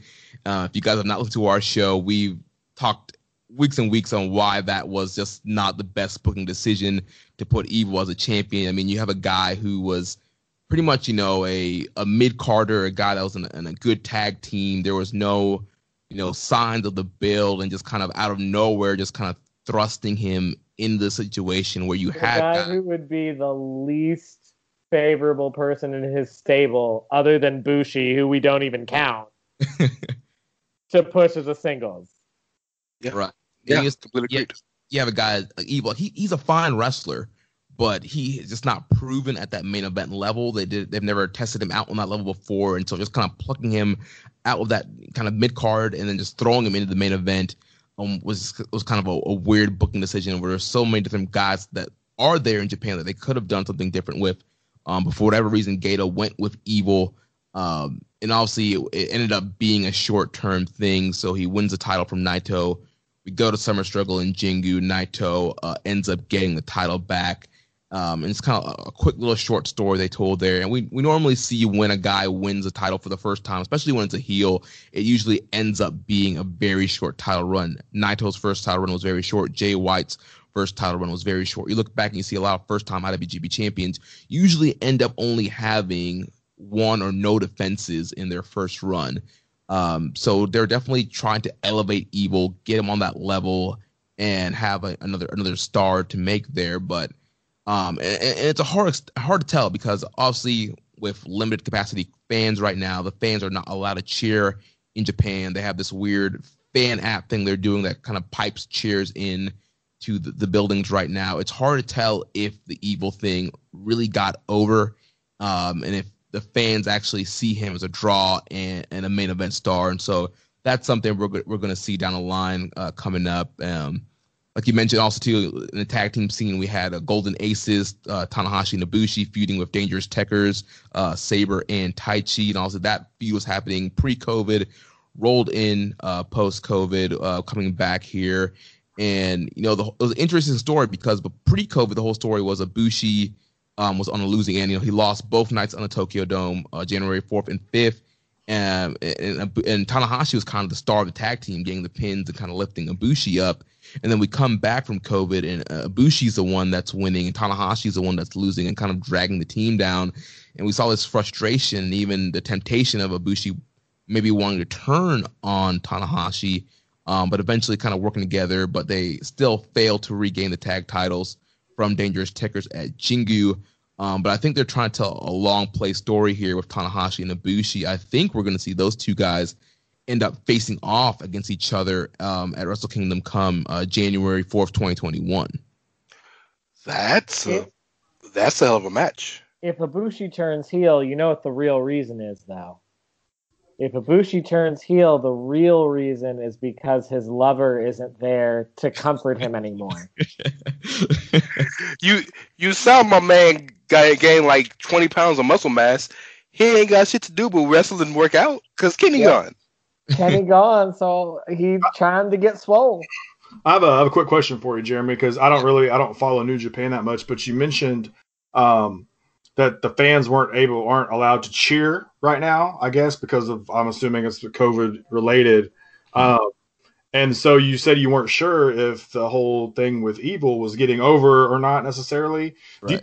Do you think that because of the fact that the fans can't cheer and they're piping in cheers or whatever the crowd reactions they want, do you think that actually is the perfect time to do stuff like this, experiment with things like someone like that, and if it's going to work? I know it's hard to gauge whether it works or not, but do you think it's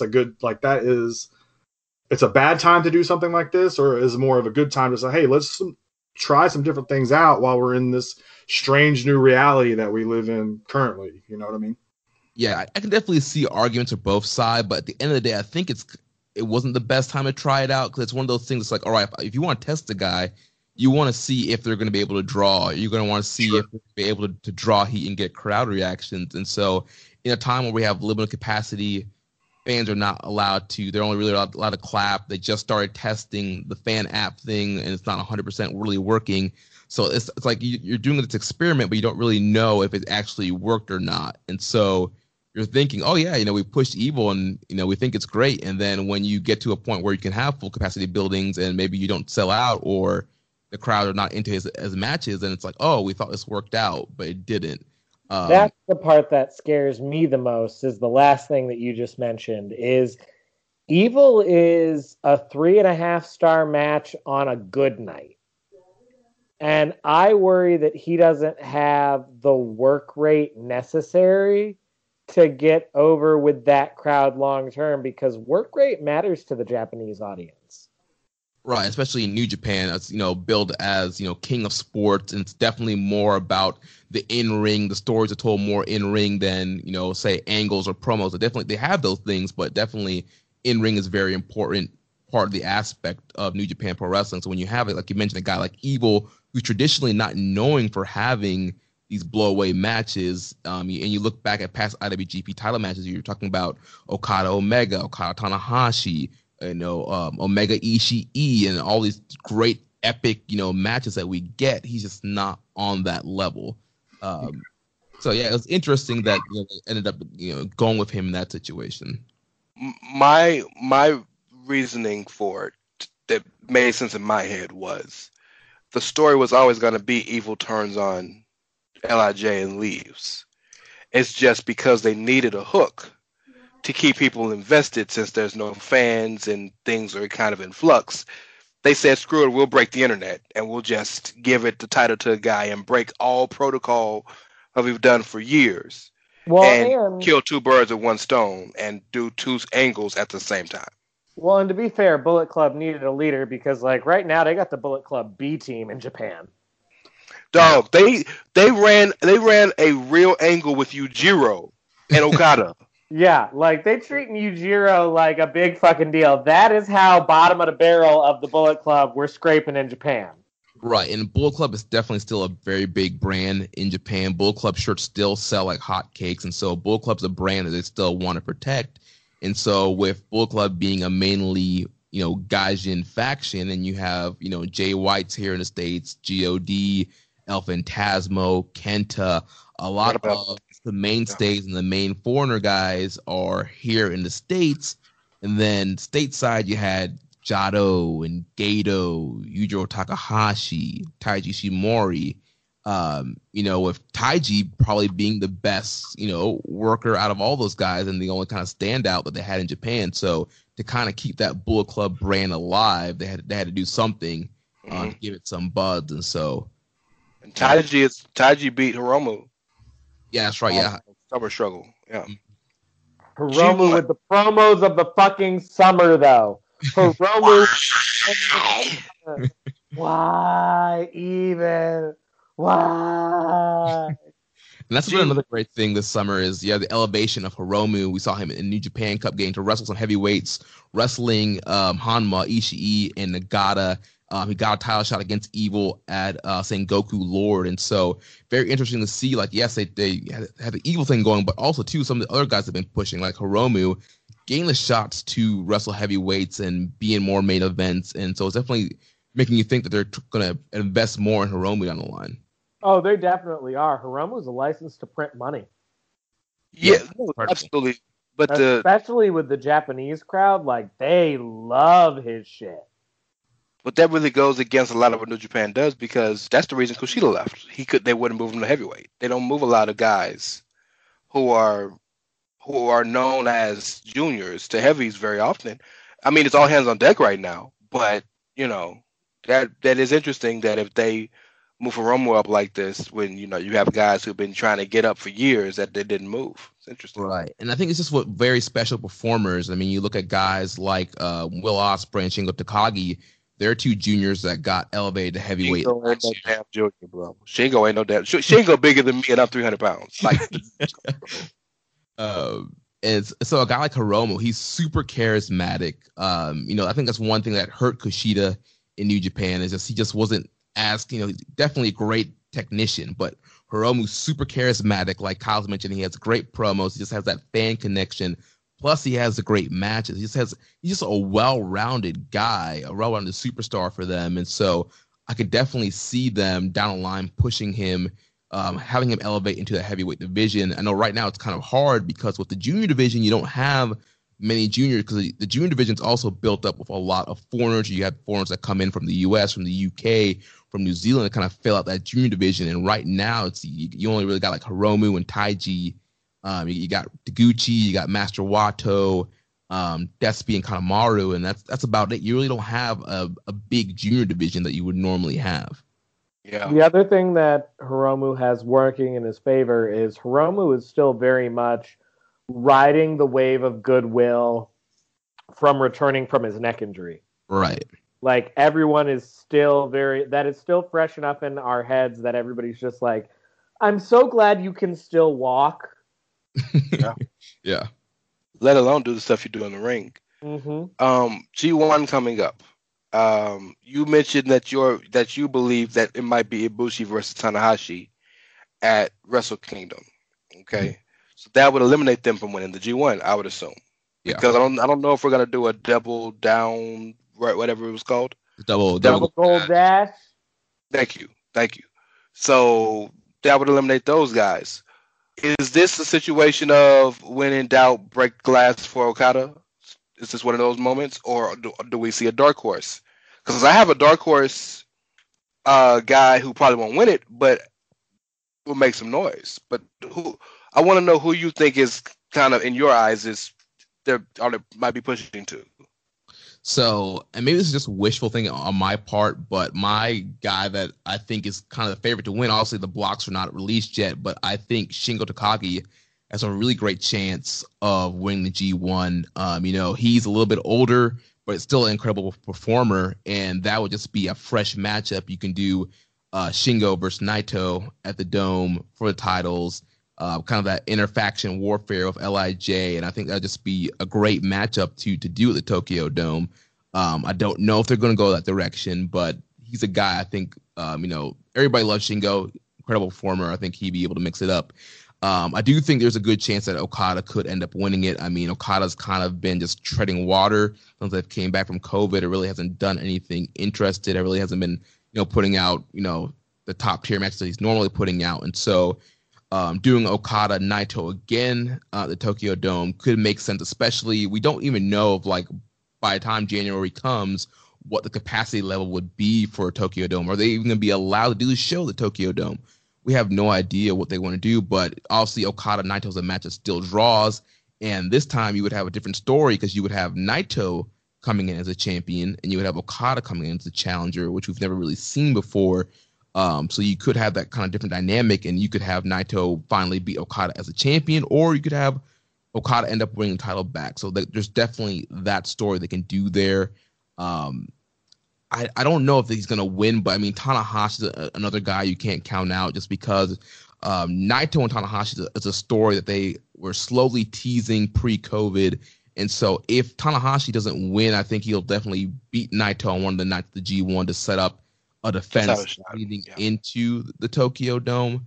And I know I'm thinking Tanahashi Ibushi, but there is also a chance Ibushi could win too, just for the fact that he did win G1 last year, but his G1 kind of got overshadowed by the whole double gold dash thing, and he never got, his kind of spotlight moment and build. So you could kind of have that Ibushi win the title again, and then also we know Ibushi and Naito have a crazy rivalry in history, and that's something you could do in the Dome as well. Agreed completely. I think those are all great choices. If we were going, in my opinion, if you were going to use this G1 to push a new star, right? And I love the Shingo pick. I would have never thought it. I love that pick. Naito has even gone on record of saying, when I am not over LIJ, I want Shingo to be the guy to do it. Shingo won't be here for long. But if everybody, they have access to everybody. I know we're not a fan of this guy personally, but Will Ospreay is primed to move up and be pushed heavily. Fuck Will Ospreay. If you're gonna push a former junior, push Show. Fuck Will Ospreay. Yeah, I know. Don't push Show. Yeah, I know Ospreay definitely. With him coming out in the whole speaking out situation and everything that's going on there. There's a lot of people, especially for good reason, not a fan of Ospreay. I'm not excited for the fact of him potentially being in G1. That's the thing, too. We don't even know what the situation is with outsiders in the G1 right now. There is rumors that a couple outsiders were able to somehow get into Japan in quarantine and will be a part of the G1. Ospreay is one of those rumored guys that could potentially be in it. Like you mentioned, Rance, last year, the whole elevation of Ospreay, we saw with the whole beating Shingo, going on to win Best of Super Juniors and title, and then he was also never champion last year. Wrestled Cobb in Madison Square Garden. Had the match with Hiromu this year at the Dome. Clearly he's somebody that they have positioned to be one of their top kind of guys and kind of take that Kenny Omega role. So that's a fresh matchup. I don't think we've ever really seen Naito and Ospreay in a singles match. So I mean, if they feel that confident that they're ready to put Ospreay in a Tokyo Dome main event, that they could do that. He's just a name that nobody's talking about, but he's done well. Last year he was in all three of the major tournaments and did great in all three of them.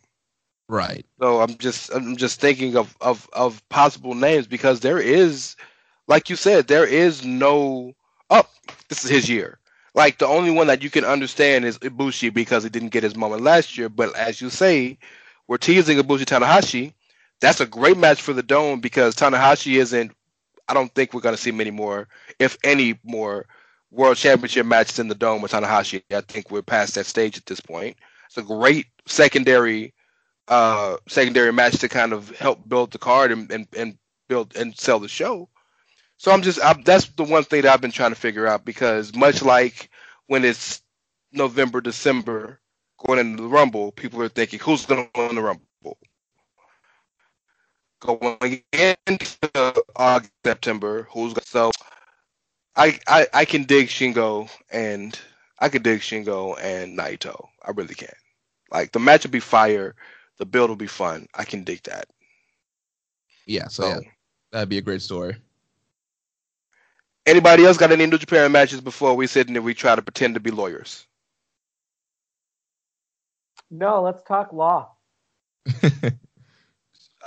So, God, it's been a crazy week in professional wrestling, but probably the hottest story before Matt Hardy was this edict that apparently WWE sent out to their employees saying that they are, depending on the who you hear it from or what story you're reading, what report you're reading, they're banning third-party entities like Twitch or Cameo or things of that nature, or they won't allow you to use you.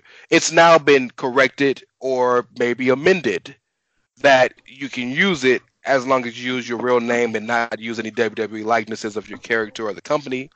But that was a very hot button topic, especially with the fact that Andrew Yang jumped in, who might be Secretary of Labor if Biden wins, with it getting like national press. A lot of like popular wrestling fans who are verified and are popular in the world of wrestling are sitting there talking about labor and unions again, unionization, and like AEW made a joke about it with Kip Sabian on the Twitch and saying it's promoted by All Elite Wrestling.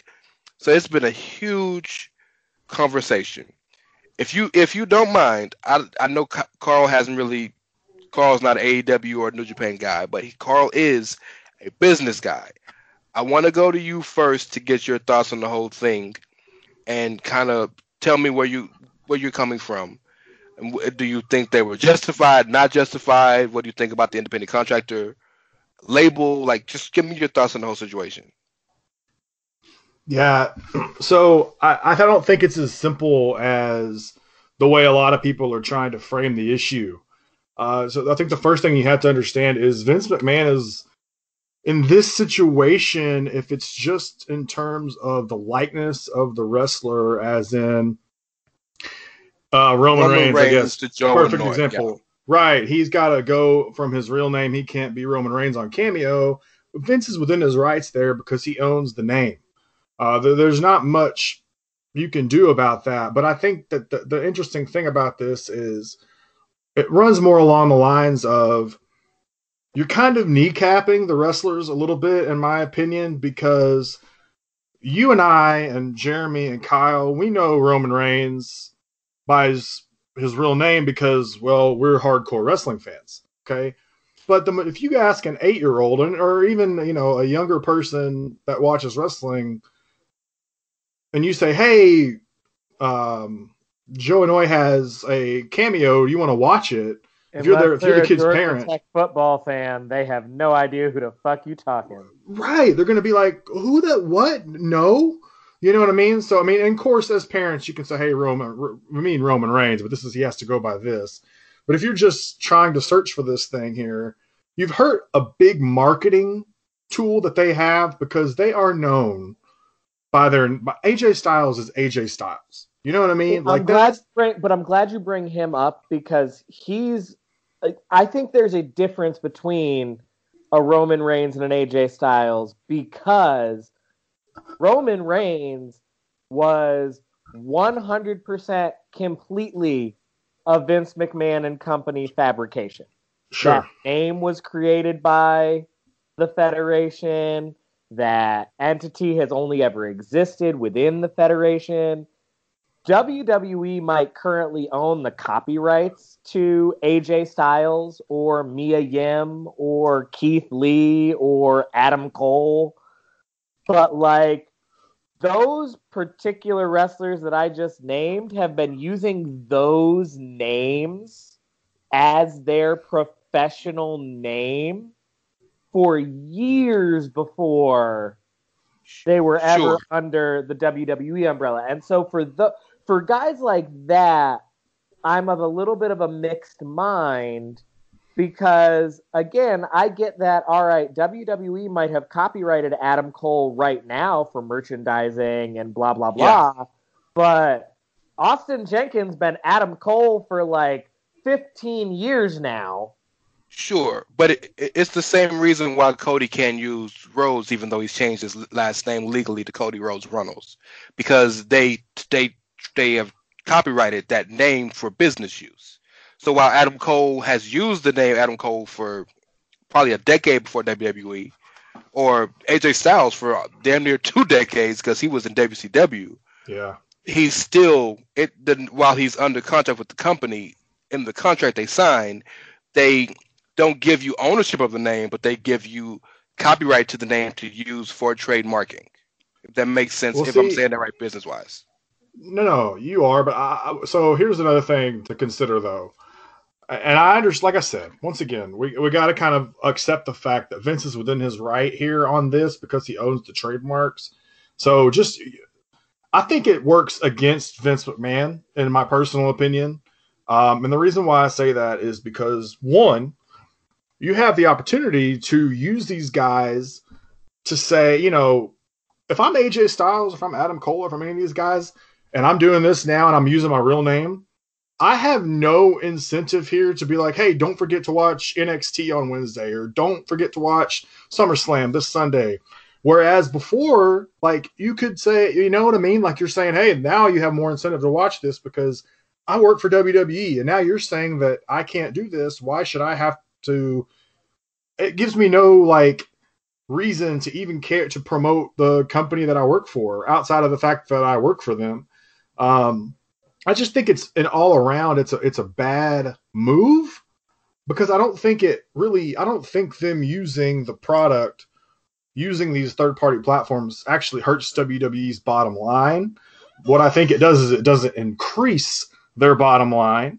And so what happens in that situation is Vince, being the businessman that he is, going back to when I was talking about Tony Khan earlier, these guys, at the end of the day, it's all about the bottom line. That's what it's all about. You're right. How can I get a cut of this money?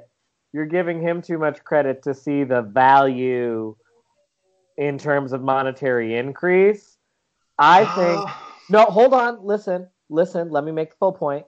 Yeah. I think that you're much more likely to see the potential liability and financial impact negatively that allowing someone to use your intellectual property on an unregulated third-party market could have from a business standpoint. I think it is much less Vince saying, old man McMahon saying, oh, Cameo is a great way for me to make an extra $1, and you're fucking up, and I'm not getting my extra $1, and much more to be like, oh, shit, Cameo is a real great way for you to say some fucked up shit you're not supposed to say using your company name on not company time, and now I'm getting sued because WWE's Roman Reigns said blah, blah, blah, instead of Joe on Y said blah, blah, blah. No, yeah, that's a good point. I think that's where probably the entire conversation started. Because AJ Styles is one who said a lot of insider business on his Twitch. Ooh, AJ Styles. And there's been a lot of other people that have said things on their Twitch feeds or their cameos or whatnot. I'm Jeremy, I'm gonna give you the last word, of course. I'm torn because I think sometimes you have to make concessions for the good of your performers' morale in certain situations. I truly believe that. I think it's ridiculous to stop them from a Twitch feed because WWE is in the business of video games. I think that's stupid, ridiculous, and almost quite frankly, damn sure not in the video business of video games anymore, because the last video game they put out was such hot trash they had to discontinue the line. Hey, sir, Battlegrounds is on the way. Okay, don't you worry. Well, look, hey, woo. Even Rance is not gonna sit here and try to cape for that shit. I can't cape for the game. I just make my own wrestlers and do what I want to do because it was bad. It's so bad, like you said, they're gonna wait another year to do it. But I get the cameo thing for this one reason. In the moment we're in now, in COVID, WWE isn't able to tour. And because they're not able to tour, they're not able to have meet and greets. They're not able to have fans meet their fans, right? They're not able to have autograph signings or things of this nature. With the cameo feed, and at first glance it's not a big deal, but let me give you some like actual factual information that makes you change your mind, right? Big E, for example, is one of the most popular people on Cameo, right? Big E charges $125 per cameo, okay? Big E has 512 reviews on his Cameo. So just those 512 people alone, that's almost $65,000. Yeah. Right? That's not counting the people who didn't review them. So these are, like, quite frankly, possibly almost hundreds of thousands of dollars that is killing your market of what you actually do as a business. As a business, they're performers, they wrestle, and then when they're not wrestling, they meet the public, and they're promoted with the public and things of that nature. So I get the cameo thing as long as you have the caveat, this ain't a company thing, do it on your own, right? So that won't make sense to me, even though it would probably be better just to say fuck it. I get that. But the other things like YouTube and Twitch and all that stuff, it's stupid because it has no bearing on your business. Let me ask you this. Do you think it would be better for Vince or the WWE higher-ups to say, okay,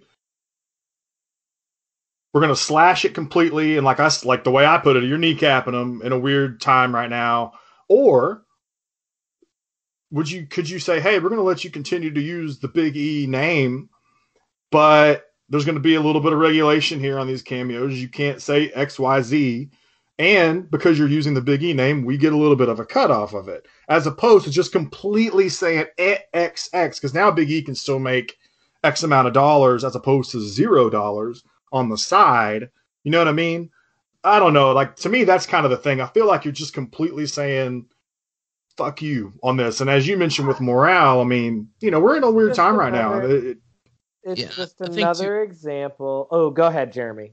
It's one of those things too. Like right now, there's not house shows, and so I'm not sure how like not having those dates are affecting their contract and affecting how much they're getting paid. So yeah, these guys are relying on Cameo and their Twitch feeds and any YouTube ad money or podcast ad money to kind of make up for what they're probably missing on, meet and greets or merch sales or these house show loops that they do.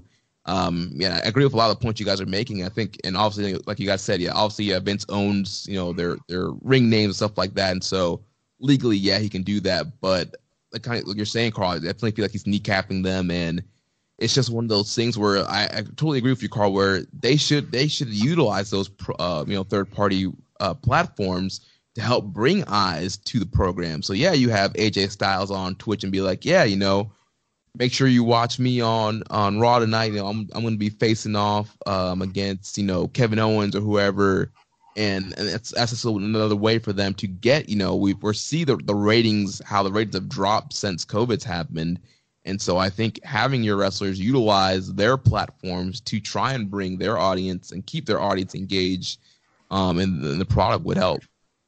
It's just another example, though, of how they play fast and loose with that independent contractor label and how they're independent contractors when it's convenient for the company, but they're employees when it's not.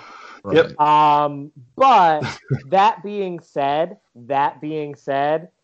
knowing what we know about the wrestling industry, like whenever the unionization talk comes up, I'm just like, the hill I'm going to die on ain't going to be the Cameo hill. Can I die on the health insurance for the rest of the hill? For sure. Like, I'm a guy on the For hill sure. that gets the wrestlers insurance and a retirement plan. All right? That's where my wrestlers should unionize Hill is going. I ain't building the wrestlers should unionize Hill on Cameo. True, Hey, but if you think about it in guys- this regard, like if you think about it in this regard, Kyle, small steps, right? Like maybe we start with Cameo and then we work our way up to the I mean, insurance. shit, if they can make Big E Cameo money, they can afford the insurance premiums. Yeah, you're probably right. Yeah.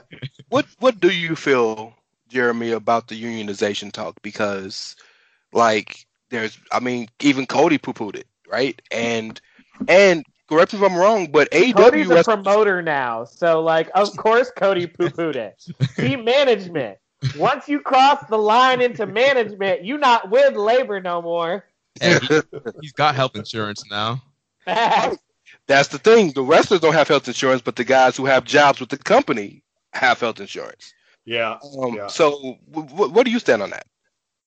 Yeah, it's definitely it's an interesting situation because obviously, there's one hand where everybody's like, well, it's wrestling. It's the way it's been done for decades and decades and decades, and there's no problem. But obviously, there is a problem, and I do think that these guys should be getting insurance. And, I think also a union would probably be the most fair way to kind of do this, especially control the abuse of the whole independent contractor thing, where it's like these guys, you say they're independent contractors, but they're not allowed to go work for another promotion, for another contract. They're barely now not even allowed to like open up their own YouTube now. It's like there's so many things that they're, if they're an employee, you can probably understand like, all right, well, they're employees of WWE. They have to follow the employee guidelines. They have to only work for this company, And so, obviously I think having that union could help, make things more fair for the wrestlers.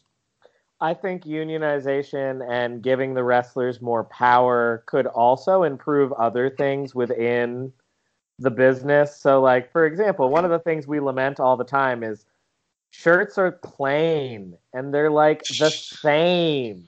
I bet you if they got more input into what their shit looked like, it wouldn't all be the same shit. I'm here for some form of wrestlers being protected. I don't know that a union is going to be it. Not that I'm anti-union. I'm not. It's just that I don't know how it's going to affect the business of wrestling that we pay attention to in terms of like the booking of the shows. If you book me in a ladder match with this guy, I don't want to do it. Well, I can just call the union and say that maybe the show gets held up. Like things like that are things that I need more information about that make me worried about a technical union. I'm way less worried about that impact. I'm way less worried about the union impacting booking than I am about the fact, and this is a fact, we know it, unionization of the performers and a uniform standard of basic conditions that should be met will kill a lot of promotions.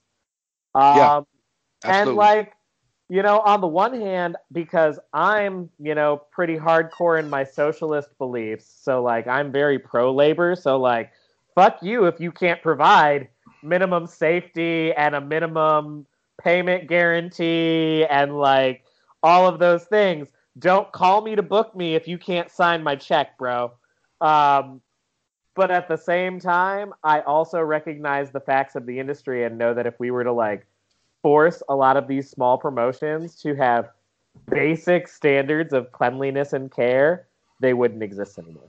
To give you a perfect example of that, all of you guys may have heard of the promotion Wrestle Circus. Mm-hmm. Right, yeah. Wrestle Circus was huge, had every major independent guy, they did great houses, they had great business. They folded within less than a year because they couldn't keep operating income, but they were killing. So imagine if they had to unionize and they had to pay everybody who was on their show a fair wage and had to pay everybody who was on their show all insurance and all the things that come with that. Like that can really kill indie lesser promotions. And I'm saying maybe that's the lesser of two evils. You know, I don't know. The health insurance thing, while not, wow, this is gonna sound very publicly of me.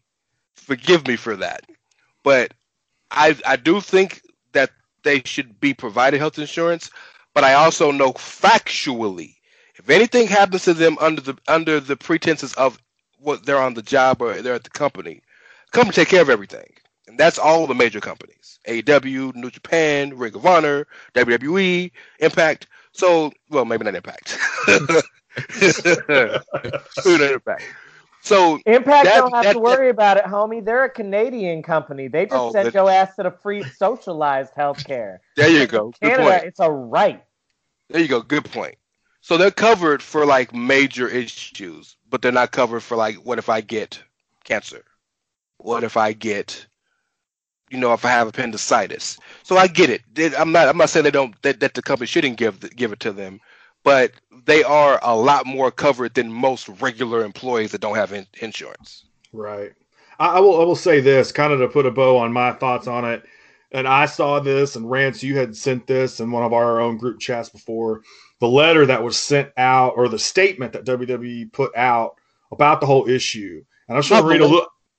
Go ahead. Shout out to Fightful for getting that. Yeah, no doubt. Journalistic. No doubt. So I just want to say this, because I think I'm going to read just a little bit of it, not the whole part, because there's just a specific phrase where I'm like, come on now. Like, how on the nose can you be, right? Knows what you're talking about. Yeah, it says, much like Disney and Warner Brothers, WWE creates, promotes, and invests in its intellectual property, i.e. the stage names of performers like The Fiend, Bray Wyatt, Roman Reigns, Big E, and Braun Strowman. And this sentence right here, I'm just like, come on. It is the control and exploitation of these characters that allows WWE to drive revenue, which in turn enables the company to compensate performers at its highest level, blah, blah, blah, blah, blah. The control and exploitation. It's to exploitation. Yeah, could you have not found a better word there to use to just feel like everyone who's against this, you're just making our point for us. Like, come on, Vince. Vince and Shane got to pay for that cocaine somehow. Fair enough. Got to drive that revenue. Let me ask a question to the promoter in the show, Jeremy. Are you when you give your guys on the podcast network and who write for the site their downsides? Do you pay insurance? No, well, I'm not really. I'm joking. That's not a real question. I'm joking. I was trying to make you seem like you were a big promotion, so I was trying to build you up. Yeah. Appreciate it, but yeah. There's the only right answer is take care of your people, right? That's the only right answer, but I don't know how you go about that correctly that helps everybody. They luckily and happily that they've kind of fixed that initial statement by explaining to their employees or their contractors, their wrestlers, that this is just an intellectual property issue. Right, because immediately Paige changed her Twitch. Mia Yim uses her real name, Stephanie Bell. Instantly. Xavier Woods been known the game for the whole time. He ain't never been Xavier Woods on his game stuff. He's been Austin Creed since day one. He know the game. So to Xavier though, I don't know if you guys saw the very subtle tweet that he put out, where after Andrew Yang just gave Vince the business on Twitter. He put out a little tweet with a gif of Jimmy Yang, formerly of WWE lore, that said Jimmy Yang Gang. Very subtle. That's clever. But yeah, you got to take care of your people. I'm of the mindset where if you don't have a sustainable business model, well, you don't have a sustainable business model. And the WWE has the ability to provide this stuff. Come on. We know this. So they're hurt even more since they let those people go, but then reported their highest quarter. Yeah. So that the perception is even more hurt from that. But you know what? That don't surprise me though, because what people don't realize is it costs a lot of money to go on tour all year long. Sure. If you look at the expenses for that company after you take out payroll, which is always going to be a company's like number one or number two expense. After you take out payroll, the top expenses for that company are all travel and production. And you know what they ain't doing none of right now? Travel and production. They producing them shows from a set. Thunderdome. Thunderdome, baby. Thunderdome. Yeah, they're saving a lot of money by not doing house shows, and it might be a thing where once things get back to normal, we might not see as many house shows anymore. But that is good for the company in the long term. One of the things that we have talked about ad nauseum is that a big part of the reason gates are down is because if you know the company's going to come to your town 3 times a year, or within an hour of you 3, 4, 5 times a year, nah, I ain't going to go to that one. I'll go to the one next time. Let me ask you this. Would you I know we're kind of still going here, but let me just ask you this. If it meant that the wrestlers and the performers and the talent could get the proper health insurance and benefits that they need and deserve, would you be willing to say, hey, all right, fine, no more house shows? We're just not doing them as much as anymore. What means more to you as the fan? To me personally, I'm team insurance, right? But I also live in Fort Smith. Nobody ever fucking comes here. So, it's kind of easy for me to say. And I'm on the flip side. I live in Columbia, South Carolina, in between Charlotte and Atlanta. There are, at any given time, there's a half a dozen indie promotions that'll run a show somewhere around these parts. So I'm just like... Sure. Right. And keep it a buck. Tampa, Houston, Columbia, all big cities. We all get the companies to come to our cities quite often, right? So that's not a concern. The only real reason for house shows, other than going to places people don't normally go, but the house shows don't ever sell out anymore, is so that these guys can get comfortable in the ring wrestling against each other. That's the only real reason, right? Right. And also, the more match time you get, the better you're going to be in ring. And we see guys who have tons of matches. Usually they end up being the better wrestlers because they're getting that ring time. And so I definitely think they should maybe have some house shows, maybe not as a big of a house show schedule that they typically have, but a reduced schedule, and especially you kind of focus maybe on the younger guys who need the more in-ring time. Of course, you put like a Roman Reigns on top to draw, but focusing on some of the younger talent to get them that ring work and get them to the level of your top guys. Yeah, instead of doing 200 dates a year, do 100. As usual, the answer and the solution usually falls somewhere in the middle. Yeah. Right. And that's kind of just, Jeremy, thanks so much for coming on the show this week, brother. We have really, really enjoyed having you. No problem, man. It's always a pleasure hanging out with the Outsiders Edge boys. Yeah, and tell all of our good listeners, remind them, if they're longtime listeners, they already know, but remind them where they can find y'all over at Social Suplex. Yeah, so you can find us Social Suplex Podcast Network. I co-host Keeping It Strong Style. We drop every Tuesday on the network, so you can look up Social Suplex, find us there. We also have our own individual feed, Keeping It Strong Style. You subscribe to either one. You can follow the show at KI Strong Style. We just dropped a show this week kind of reviewing the New Japan Road and the Fighting Spirit Unleashed that happened in the USA. We talked about earlier, we got G1 Climax 30 coming up. So next week we'll have our big preview. We'll have Chris Samsa on from SporterProWrestling.com and VoicesOfWrestling.com.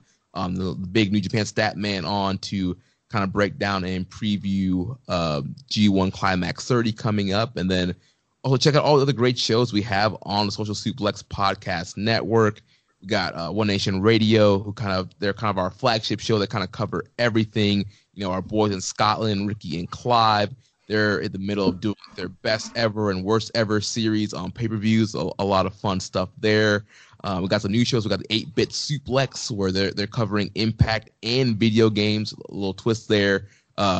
Your old buddy Caleb Baldwin's back. He's doing a Grave Consequences podcast with Maserati. They're covering a retroactive cover on Lucha Underground. We got All Things Elite with Floyd Johnson and Austin. They're covering all our AEW stuff. So yeah, we just have got a lot of great stuff going on the network now. So go ahead and check us out. SocialSuplex.com, Suplex Podcast Network, and give us a listen and a follow. ProWrestlingTees.com/Social Suplex. I have multiple Social Suplex shirts. For those of you who don't know, we were officially the second show on Social Suplex. Yeah. And We just ended up moving to Chair Shot. So, like, we're alumni and, we still rock heavy with the brand. So we still got lots of love for our friends over at the Social Suplex. And I still got my Social Suplex shirt. And Nice. y'all, if you are even considering getting into New Japan, you've never tried it before, you're not sure where to get started, give them a listen over at Keeping It Strong Style. They are the definitive English language New Japan podcast. Thank you. Appreciate that, man. facts. Okay. Well, you want to go first, Carl? Yeah, sure, that's fine. Because it's quick and simple for me. You can find me on Twitter at Outsider Curvin. That's really it. I don't know. I got nothing else You to say. make it sound like it's so much harder for the rest of us. You can find the show on Twitter at Outsiders Edge CS. You can Speaking of that, hold on. At Outsiders Edge, if you give me the handle, Jeremy will give you a free Social Suplex shirt. This is a thing if you don't know, because there's an at Outsiders Edge handle on Twitter, and they've tweeted once, and it was 2012, and it was at Hulk Hogan. It's not Hulk Hogan, Hollywood Hogan. So like, I want that handle. So like every week I offer them something else to give. And Twitter has said they were going to get rid of inactive accounts, and this still has not happened. We need to at Jack about that one, I think, because that's what we're going to have to do to fix that problem. I want it, and look, you got a Social Suplex and a Keeping It Strong Style shirt coming at you. Yeah, I'll throw in both. Yeah, give my boy Rance the handle. I'll throw some merch in there. You can find me on Twitter at Dr. S'mores. You can find Rance on Twitter at It's Ray Cash, REY as in Mysterio, CASH as in dollars. Black Lives Matter. Remember, y'all, we're part of the Chairshot Radio, which is part of the Chairshot Media Network, where you always use your dick, but more specifically, always use your head. And since I promoted your shirts, we got shirts too. ProWrestlingTees.com/thechairshot. #journalism. #journalism. And remember, y'all, we here at the Outsiders Edge are some increasingly less young gentlemen doing everything that we can out here trying to make it in this world. And sometimes we're going to say some incredibly interesting and not at all controversial things like, what the fuck, Matt Hardy? And other times we're going to say some more controversial things like, what the fuck, Tony Khan? But no matter what, we're out here chasing our dreams, y'all, and you got to respect that. Because, like, if you don't, well, I had Carl check with his kids, and, yep, we still don't give a fuck. Everybody together, fuck 'em. Fuck up. Thanks for listening. We'll catch you next time. Enjoy all your favorite sports like never before at BetMGM. Sign up using code Buckeye and receive up to $1,500 back in bonus bets if you don't win your first bet. When you register with BetMGM, you'll get instant access to a variety of parlay selection features, live betting options, and the best daily promotions in the business. And with BetMGM at your fingertips, every play and every game matters more than ever. Place your money line, prop, or parlay bets with the king of sportsbooks today. Sign up using code Buckeye and receive up to $1,500 back in bonus bets if you don't win your first bet. BetMGM and GameSense remind you to play responsibly. 21 plus and present in Ohio, subject to eligibility requirements. Rewards are non-withdrawable bonus bets that expire in 7 days. Gambling problem? Call 1-800-GAMBLER. In partnership with MGM Northfield Park.